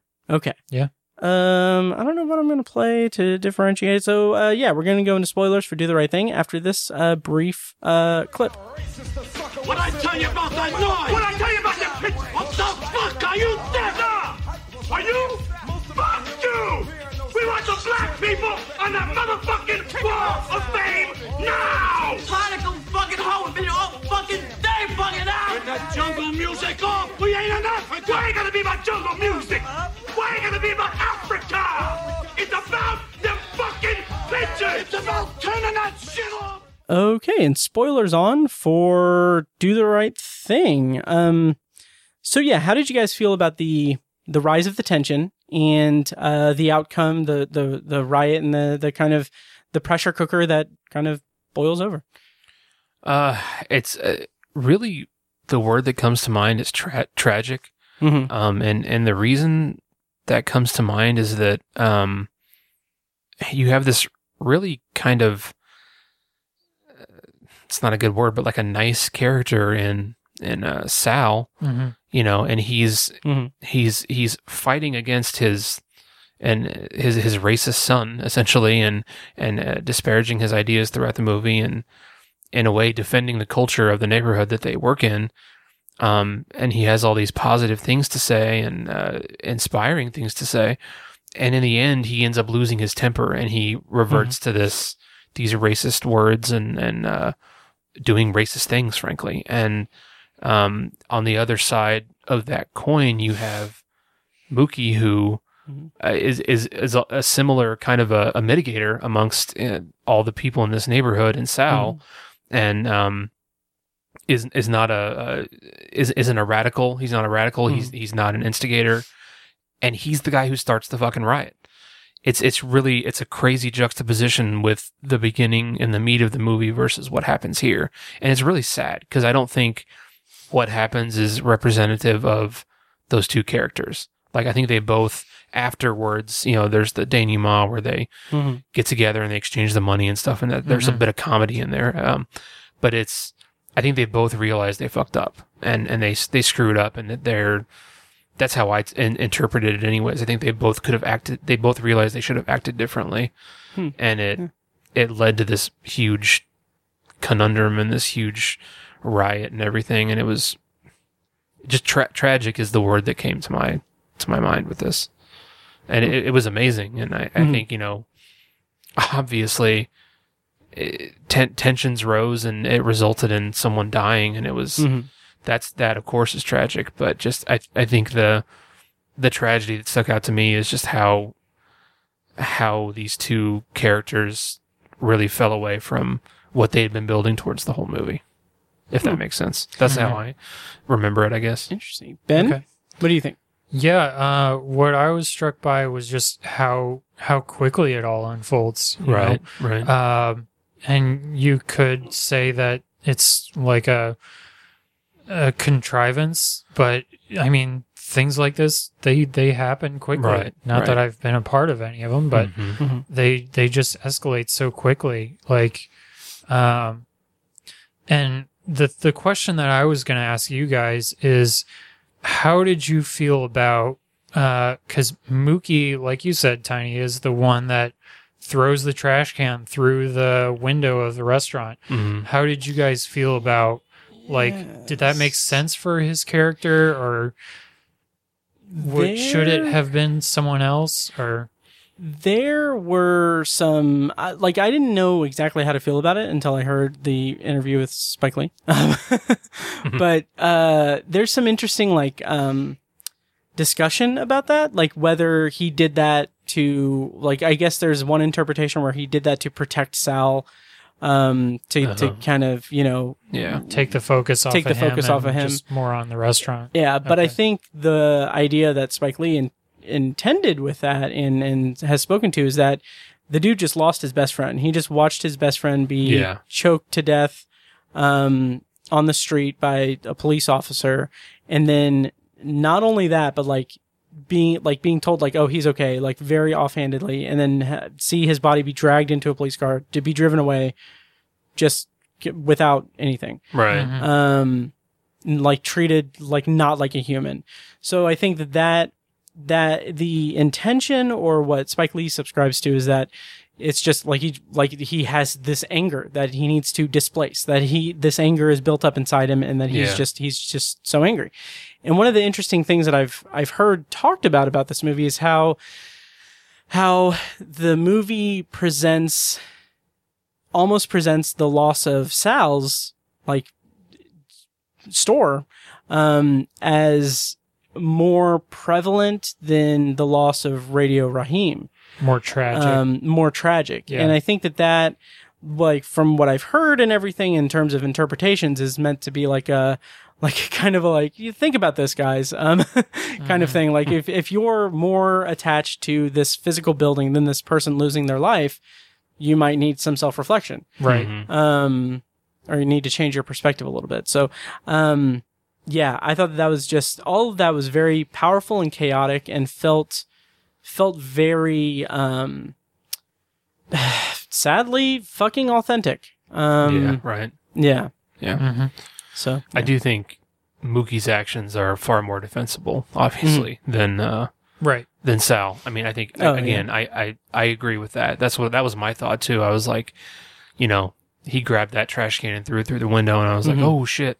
And I understood it, but I feel like later on he may have gone to regret it. But I think, again, it's absolutely defensible, because you said, his best friend just got killed, and and what actually really kind of kicked off the violence of it was Sal destroying the radio. with the baseball bat, right. and like him hurling the N-word and everything, which is, it's such an interesting and I think carefully depicted scene, because you have Buggin' Out and Radio Raheem coming into the store and being I don't want to say being aggressive toward them, but being like coming in hot and like being angry about the pizza, The pictures on the wall. and the pictures on the wall. Mm-hmm. Like, what wasn't Radio Raheem? Wasn't he like, he was angry because he couldn't play his radio or something in the store or something? He had basically joined up with Buggin' Out's Yeah.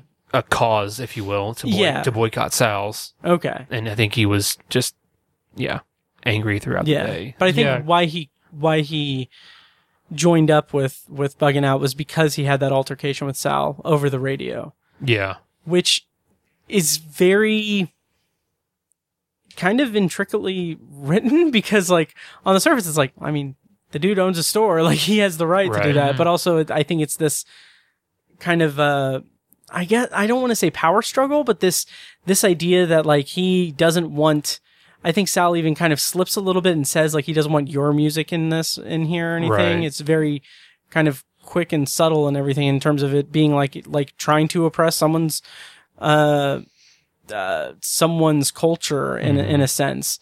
So like I found myself kind of having this weird internal kind of conversation with myself, thinking that like, okay, well, this guy owns his business and he has these customers coming in angry at him over something. Like, okay, well, just, I mean, tell them, okay, hey, yeah, I'll put up some black people on the wall, and you're not like, please don't play music, and like be polite about it, be customer service oriented. Right. Yeah. But then I'm also like, well, it is a deeper thing. It's a cultural kind of thing, and it's this deep seated kind of oppression and racism at play. So I don't know. Yeah.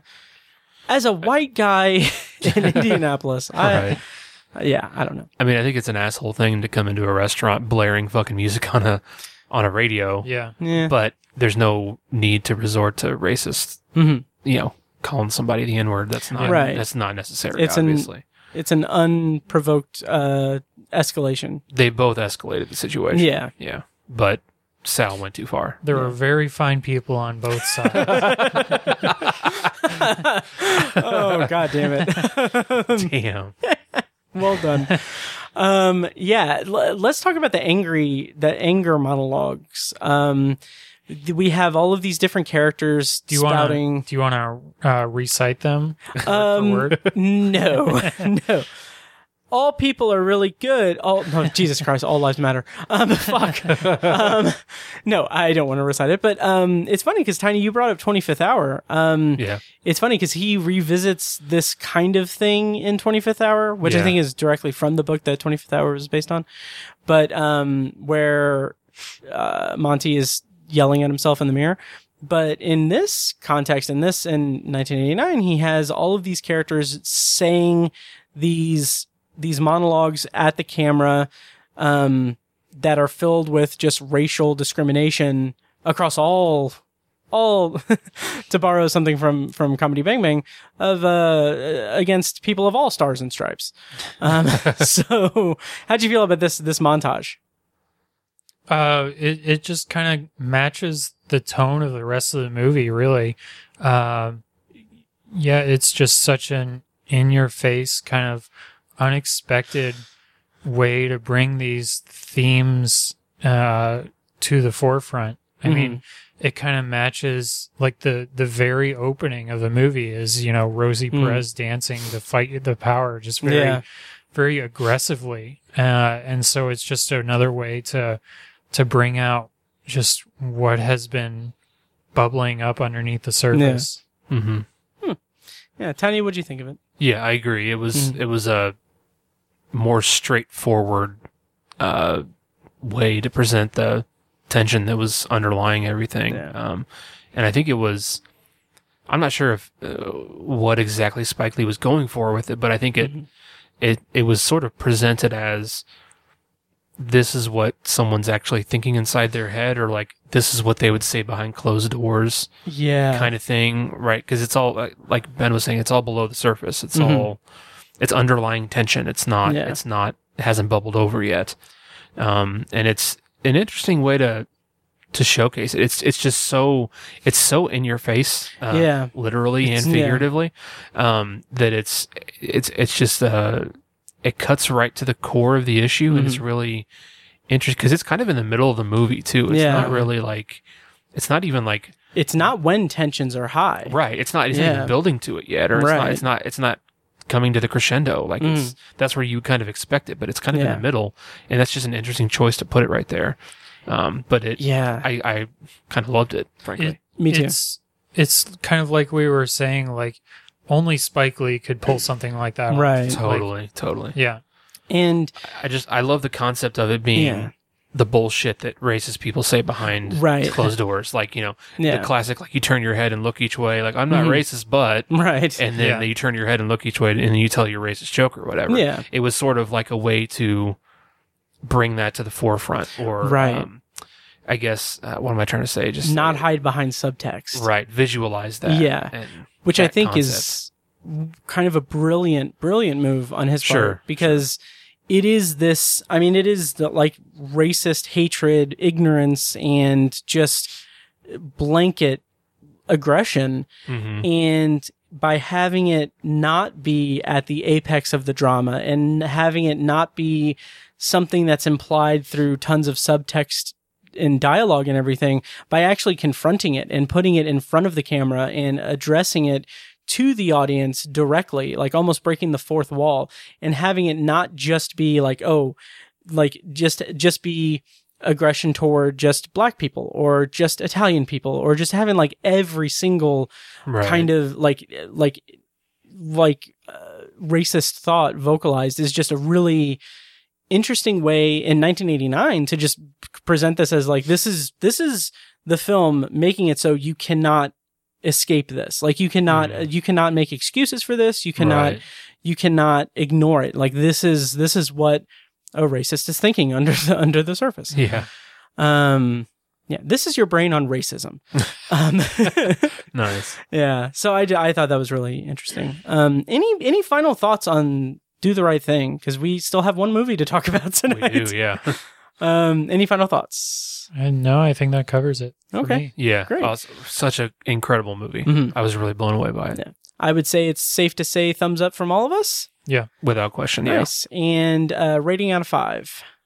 5. Nice. Yeah, I gotta give it a 5 too. Yeah. Nice. I gave it a 4, but I think in terms of, and after talking it out, I'll bump it up to 4.5. Nice. Did I say I gave it a 5? You gave it a 4. Okay, yeah, good. I said I thought in my head, I said I gave it a 4. I think after this discussion, bump it up to 4.5. Yeah. On our great movies lists?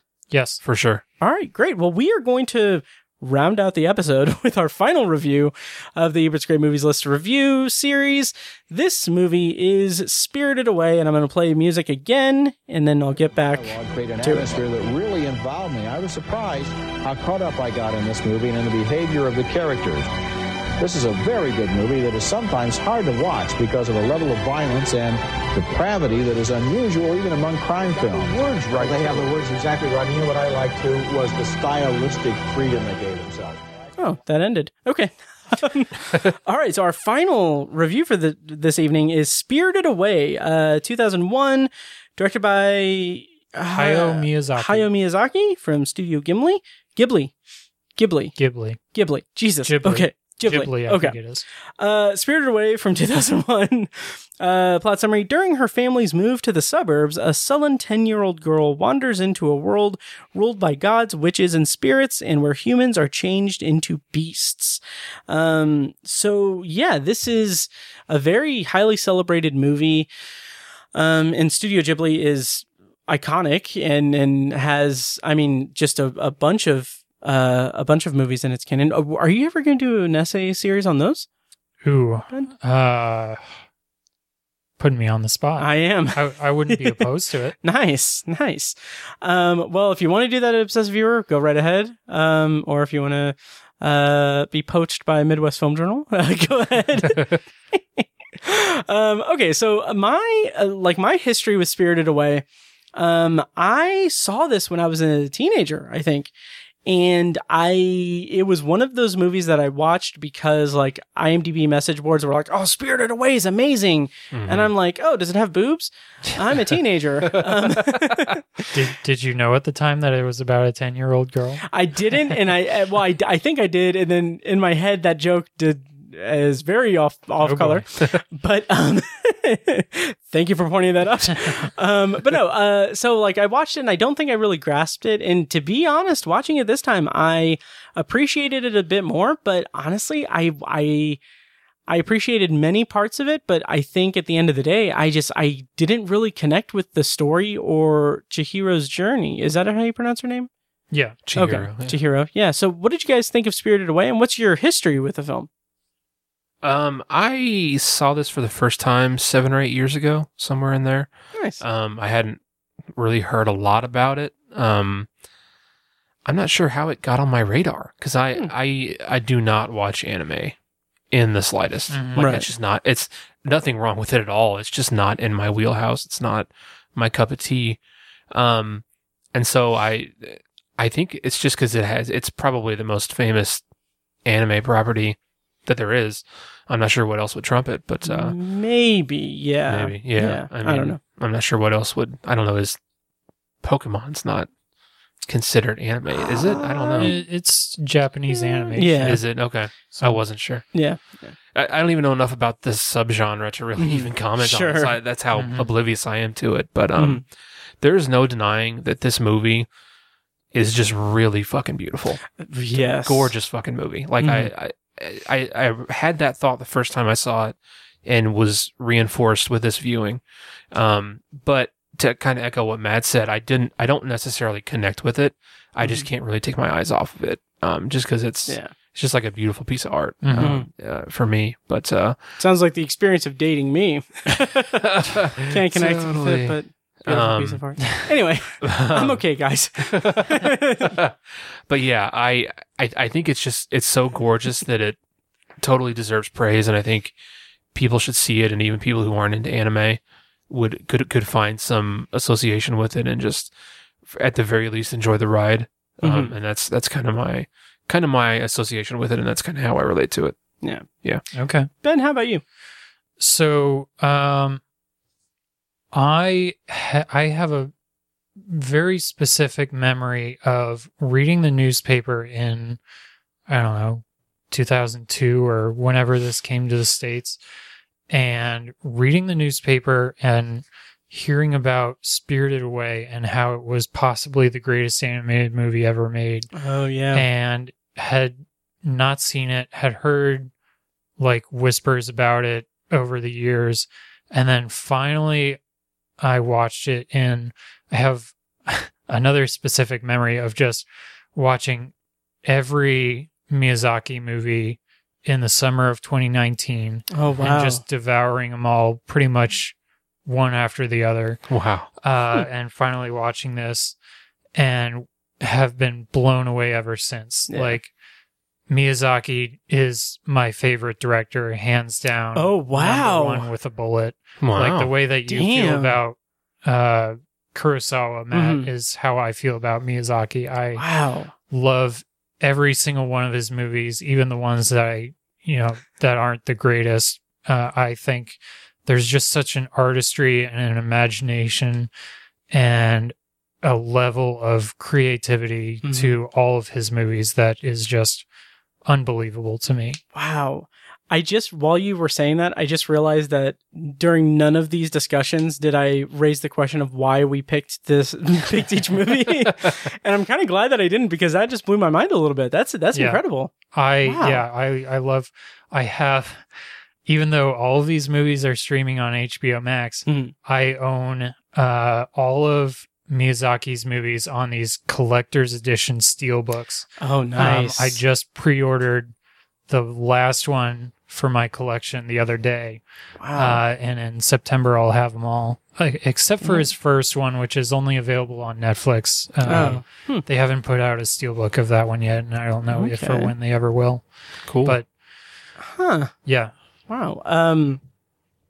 just kind of off topic, well, not off topic, tangentially related. What's your favorite Miyazaki movie? Is it this or what? Like, it depends on what day you ask me that. Okay. Well, it's Tuesday. I think The Wind Rises is I've heard amazing. Such incredible things about it. Yes. It is a very different movie from the rest of his movies, but it is amazing. This is pretty much undeniable. My Neighbor Totoro, which we will eventually talk about because it's on the list, is great for many different reasons. Porco Rosso is incredible as well. Just all of them. Wow. All of them are great. Nice. There's different things to love about all of them. Yeah. Was The Wind Rises, was that his final movie before retiring, or how did that work out with his... It's his latest one. He has one in production right now. Oh, wow. And I think I read last year that it will be out in like 3 years or something. So yeah. I'm saving up my money now to fly out to Japan to see the premiere. So Cool. Dude, that would be amazing. So cool, yeah. Oh yeah, Yeah. it's unofficially on my bucket list to go to Japan. And there's like Nice. a Studio Ghibli like theme park or something. Oh, wow. So I plan on going there if anyone wants to set up a Kickstarter for me. Right. I'm curious. So the other movies of his and just other anime movies in general, do you watch them with English dubbing on? That was or do what I you was gonna watch ask. I'm curious to how it changes. Most of them, unfortunately, I have watched the dubbed versions. Okay. Not for any reason in particular. Just, I guess I'm just an ugly American. Well, when watching foreign movies, I am adamantly opposed to dubbing. Me like too, I yeah. I can't do it. But I made the exception with this one specifically because it's animated, and I didn't want my eyes to be detracted from the beauty of the animation. And I think the dub for this one is fine. Yeah. I mean, it's not perfect, but right. It's not atrocious, yeah. Yeah. Right. Yeah. Yep. I watched it this time with the subtitles. So Okay. I'd be curious to see it that way because I think the dubbing can really take the viewer out of it because it can just get kind of cheesy, frankly. yeah. Yeah, well, that's the thing with an animated movie. You're not technically. I think with live action, like if I were to watch a dub of like Seven Samurai, I feel like there would be a lot lost in translation in the physical performance of the Sure. actors. Yeah. But with an animated movie, like it's all It is different. animated. Yeah, that's true. yeah. It's a good So, point. Yeah. I won't begrudge anyone that watched the dub version. Like I'm Right. not a purist, so Okay. it's not a deal breaker for me. Okay. I will say Porco Rosso. It's about a World War II fighter pilot who gets turned into a pig, Okay. and Michael Keaton does the voice of Porco Rosso in that. So Interesting. it's pretty good. Yeah. Nice. But anyway, So the thing that I was most disconnected about was just kind of the overall journey of Chihiro. Because, I mean, maybe I didn't watch it with the strongest attention span I could have for it. Yeah. But going from like, okay, she's a young girl who is moving to a new place, leaving behind her life with her family, or her family is moving and transplanting her from her life to a new place. They get sidetracked into this magical world where the parents are turned into pigs, and then she goes on this adventure.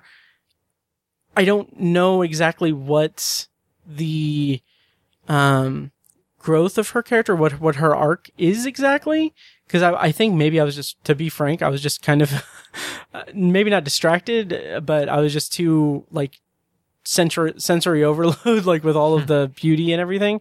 But like, I don't know what the actual kind of completed arc for her journey was. Like, I don't want to be diminutive of it, but I don't know what substance is there for her character. well, for me, the journey for her is all about like growing up and what it takes to be, what it means to grow up and like adult responsibilities almost. Oh yeah. And that's kind of a theme in a decent amount of Miyazaki's movies. But you know, she kind of starts the movie out as kind of this whiny, not necessarily bratty, but just, you know, kind of obnoxious little kid. Yeah. And then she kind of, throughout this journey, she learns, you know, how to work. What adult life is having responsibilities gonna be like. Yeah.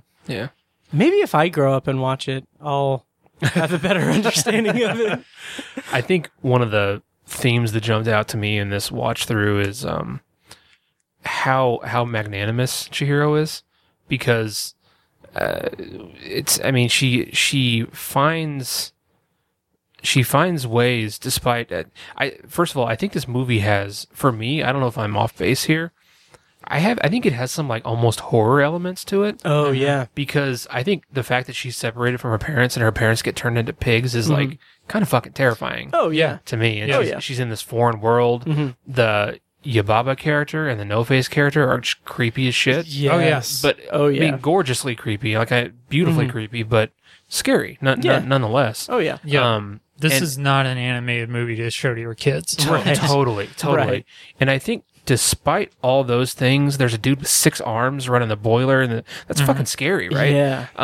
And despite all those things, she finds a way to like help people and help these spirits, like the stink spirit that comes in. Yeah. Like everyone's so off put, and like she gets tasked with helping it, and she's like, all right, well, I got to do this, and she like finds a way to help this creature that's so disgusting and off-putting, and she thinks it's injured, and so she tries to help it by pulling. She thinks there's a thorn in the side of it, and sounds like dating me, right?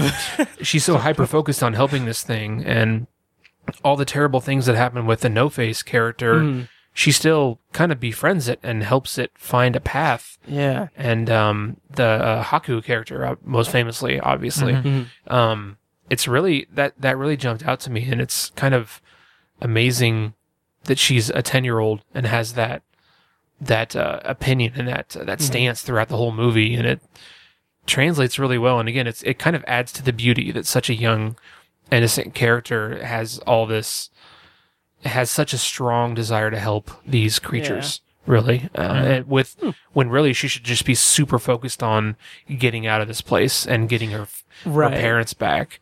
It's kind of, it adds to the beauty, I guess, is a way to put it. Yeah. Yeah, well said. Yeah, and again, just the beauty of the animation is just it is one of the most breathtaking animated movies I've seen. And to know that there's only like a handful of CGI moments. Right. Like Miyazaki famously like draws a lot of frames by himself. Wow. So unbelievable. Like I can't Which is imagine. why it takes so long for these movies to get made. Yeah. Well, and all the breadth of, for lack of a better term, species of all these characters. Like there's these frog type characters, and there's human-esque characters. There's little dust creatures, and all the different spirits that are there have all these different appearances, and Yababa and her baby transform into different shapes. It's in the imagination is, I mean, there's tons more, in my opinion, tons more imagination in this movie than anything I've ever seen from Disney. Oh yeah, like full stop. I would say that, you know, Disney has this kind of crazy Imaginarium and Imagineers, all this imagination shit that Walt Disney always talked about, and that's great. And I'm not trying to shit on Disney, but this movie kind of puts them all to shame, in my opinion. Well, it's funny you say that, because a lot of like the Pixar guys, and especially like John Lasseter, they all love Miyazaki and they look up to him. And Lasseter helped with the U.S. production. Yes. And I couldn't find any like one-to-one references, but I know like a lot of the Pixar guys are very like influenced by Miyazaki and his movies. Okay. And, Yeah. if you look hard enough, I'm sure you can find them. Sure. Find the references. Yeah. But to kind of piggyback off of that, like it's so refreshing to me just how much this deviates from the Disney like formula. Like I said, Chihiro, when she starts out, she's kind of this obnoxious little girl who like, she doesn't even want to go on this adventure. Right. It's her parents who go, who like drag her along through this tunnel place.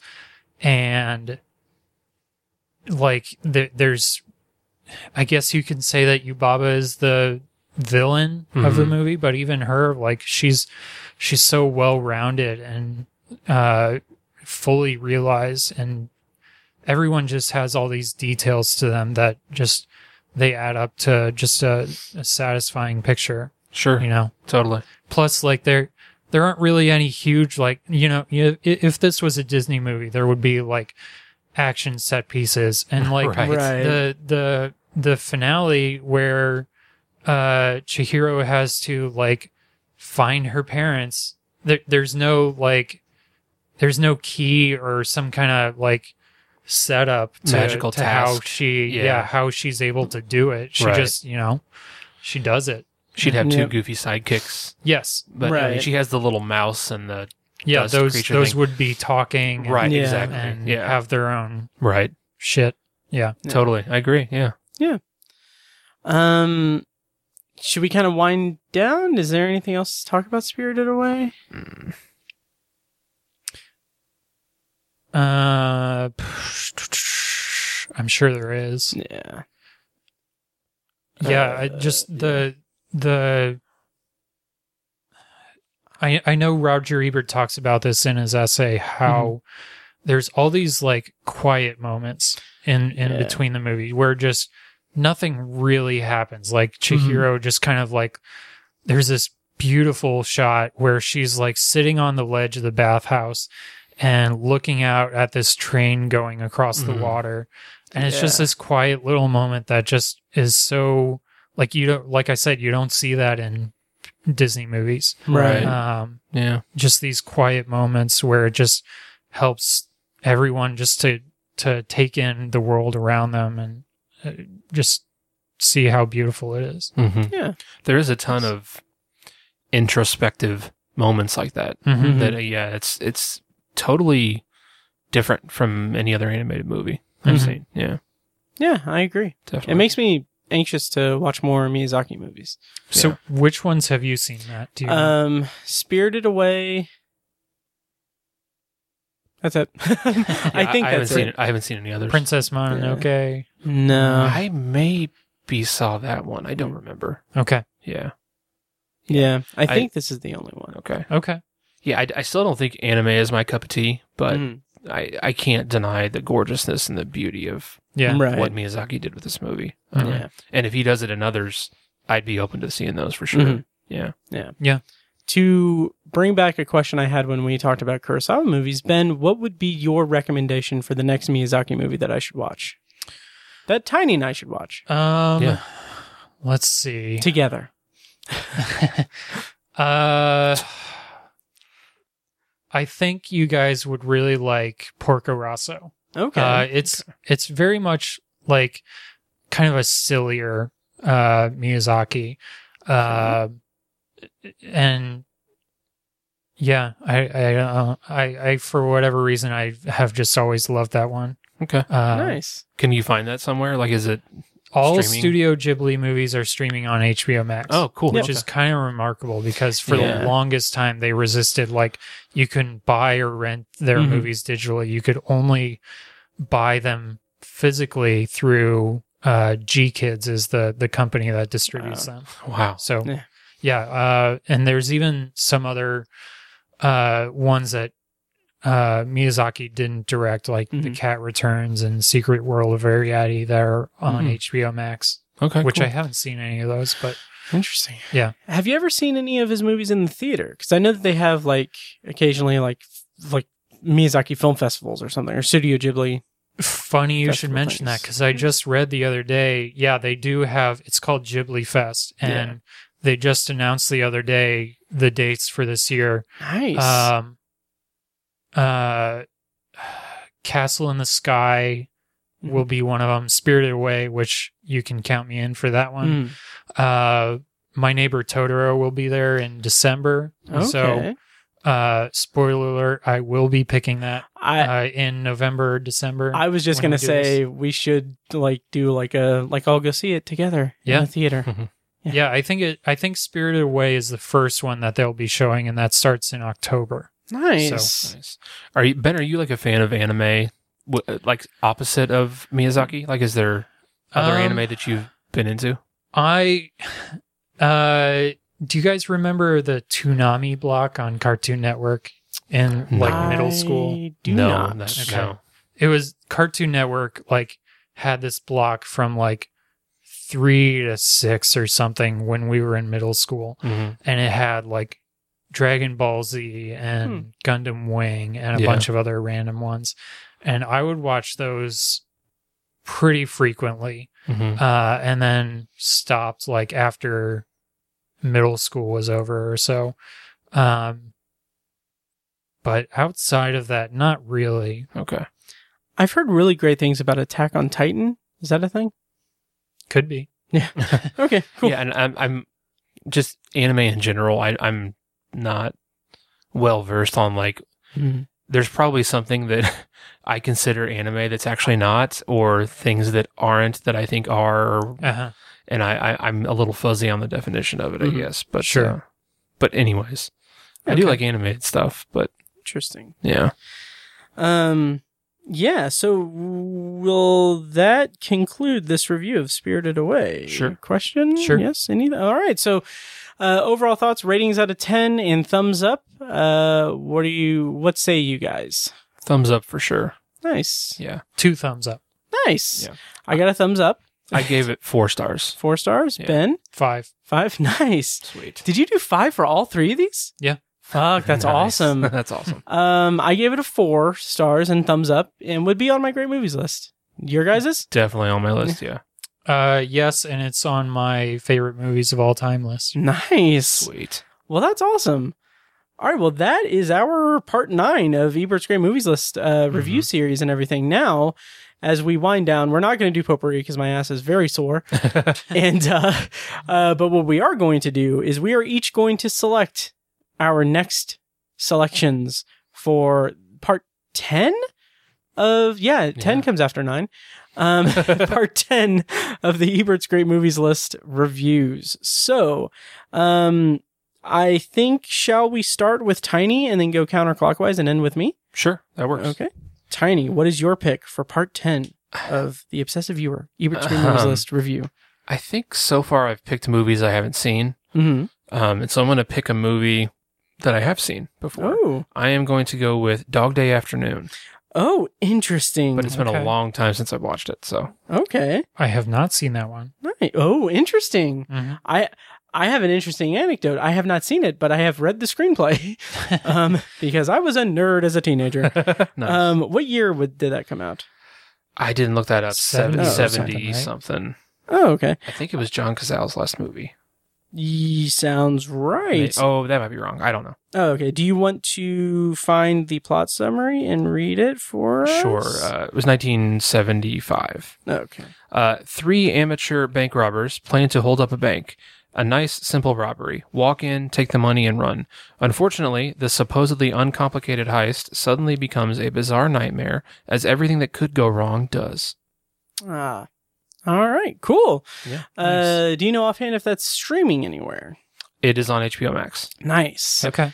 All right, Ben, what do you have for us for next time? All right. So I could go with I really thought hard about picking The Night of the Hunter because it has some interesting parallels to Do the Right Thing.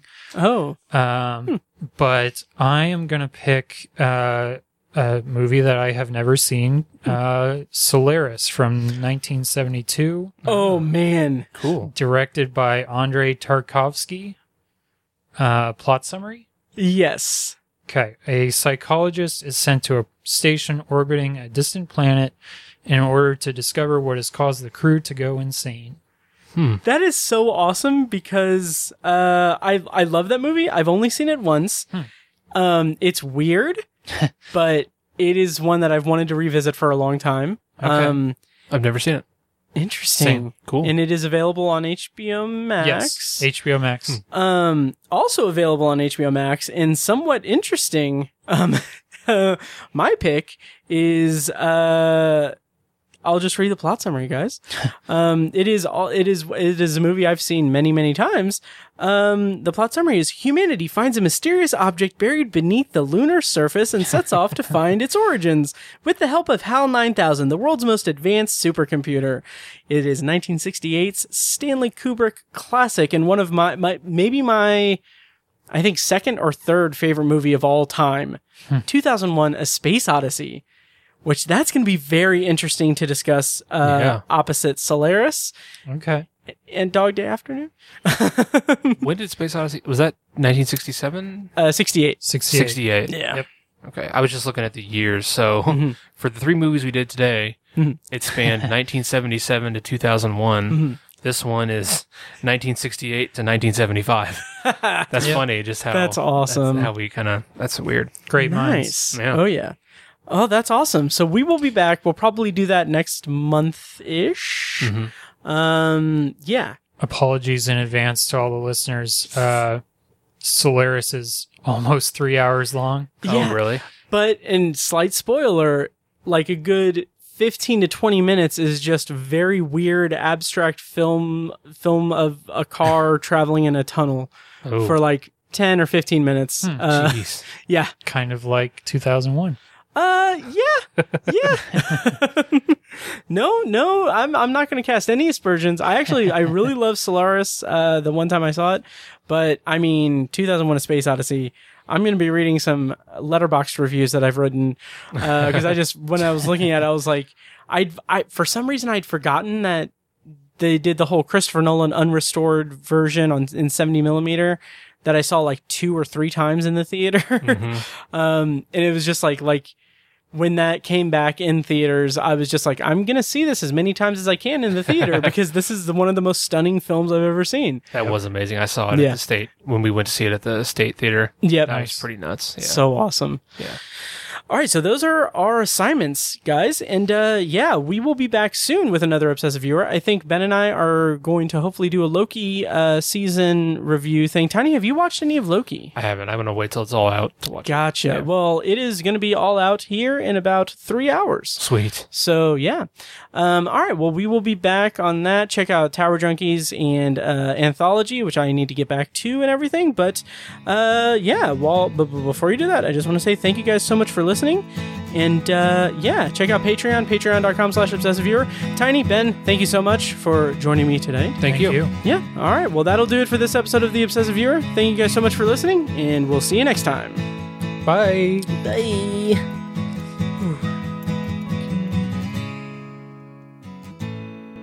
And now, here's a short clip from our Patreon exclusive RSS feed. To hear the full clip and more exclusive Patreon content, go to patreon.com/obsessiveviewer and become a patron at the minimum rate of $1 per month. Thank you and enjoy.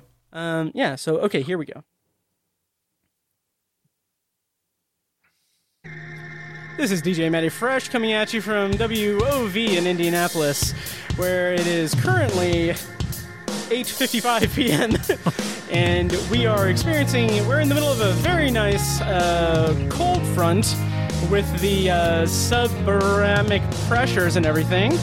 And to help warm you up, we've got the band from Minneapolis, Minnesota, Motion City Soundtrack, with their hit song "The Weekends" from their incredible record "My Dinosaur Life." This is DJ Matty Fresh. And keep on spinning those records and stuff. This is a very long intro. I forgot that it is real.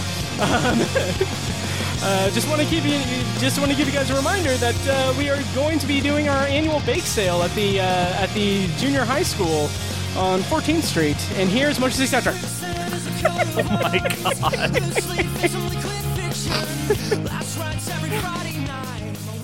You pick the songs with the longest intros. I know. Part of that is intentional, but also part of that is, I don't know, that like, also part of it is just, it's my favorite, these are my favorite songs from these bands. Gotcha. Okay, here's this one.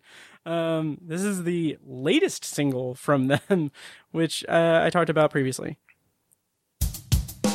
Hey kids, we're coming at you with another half hour of straight music on WOV. Up next is So-and-So and So-and-So by the So-and-Sos. This is DJ Tiny Tony. The time is 8:56. Stick around. Oh, fucking goddammit, really? Son of a bitch. This is DJ Manfresh telling you that he is fired. Damn it. That would have been perfect, almost. That really would have been perfect. Son of a bitch. God damn it. The Obsessive Viewer podcast is edited and produced by Matt Hurt and presented by ObsessiveViewer.com. For a full archive of our episodes, go to ObsessiveViewer.com/OV archive. You can also like our Facebook page and join the OV Facebook group at Facebook.com/TheObsessiveViewer. And follow us on Twitter at ObsessiveViewer and at ObsessiveTiny. And follow our recurring co-hosts at I Am Mike White, that's me, at R.A. Feckus, and at Burger_Lurker. If you enjoy the show, please take a couple minutes to leave us a rating and a quick review on Apple Podcasts. This is the easiest way to support what we do, and all it costs is a little bit of your time. If you'd like to donate to the podcast, you can make a PayPal donation at obsessiveviewer.com/donate, or support us on Patreon for recurring donations and access to commentary tracks and B-roll audio recorded exclusively for patrons at patreon.com/obsessiveviewer. Every donation goes toward paying the fees to keep the podcast running and is greatly appreciated. For official Obsessive Viewer merch, including shirts, mugs, phone cases, and more, visit our TeePublic store. You can find a link to the store in the show notes of this episode and at obsessiveviewer.com/donate. Or you can simply search for Obsessive Viewer at teepublic.com, T-E-E, public.com. For information about our annual live event showcasing short horror films from local filmmakers, check out shocktoberInIrvington.com. And for an archive of all our events, as well as news about potential future events, head over to obsessiveviewer.com/live. For more podcast content, you can find Anthology, Matt's solo podcast covering The Twilight Zone and other classic and contemporary science fiction anthology TV shows at anthologypod.com and on Twitter at OVAnthologyPod. You can also find Tower Junkies, a podcast where Matt and Tiny share their love of all things Stephen King and his magnum opus, The Dark Tower series, at towerjunkiespod.com and at towerjunkiespod on Twitter. And finally, check out The Secular Perspective, Tiny's side project podcast, which tackles current events and life's big questions from the perspective of secular hosts Chad and Amanda at thesecularperspective.com. The theme music for The Obsessive Viewer comes courtesy of the band Loudlike from their EP Mistakes We Must Make. Additional bumper music is provided courtesy of As Good As It Gets, which can be found at facebook.com/asgoodasitgetsband. Thank you so much for listening, and we'll see you next time. Kitty!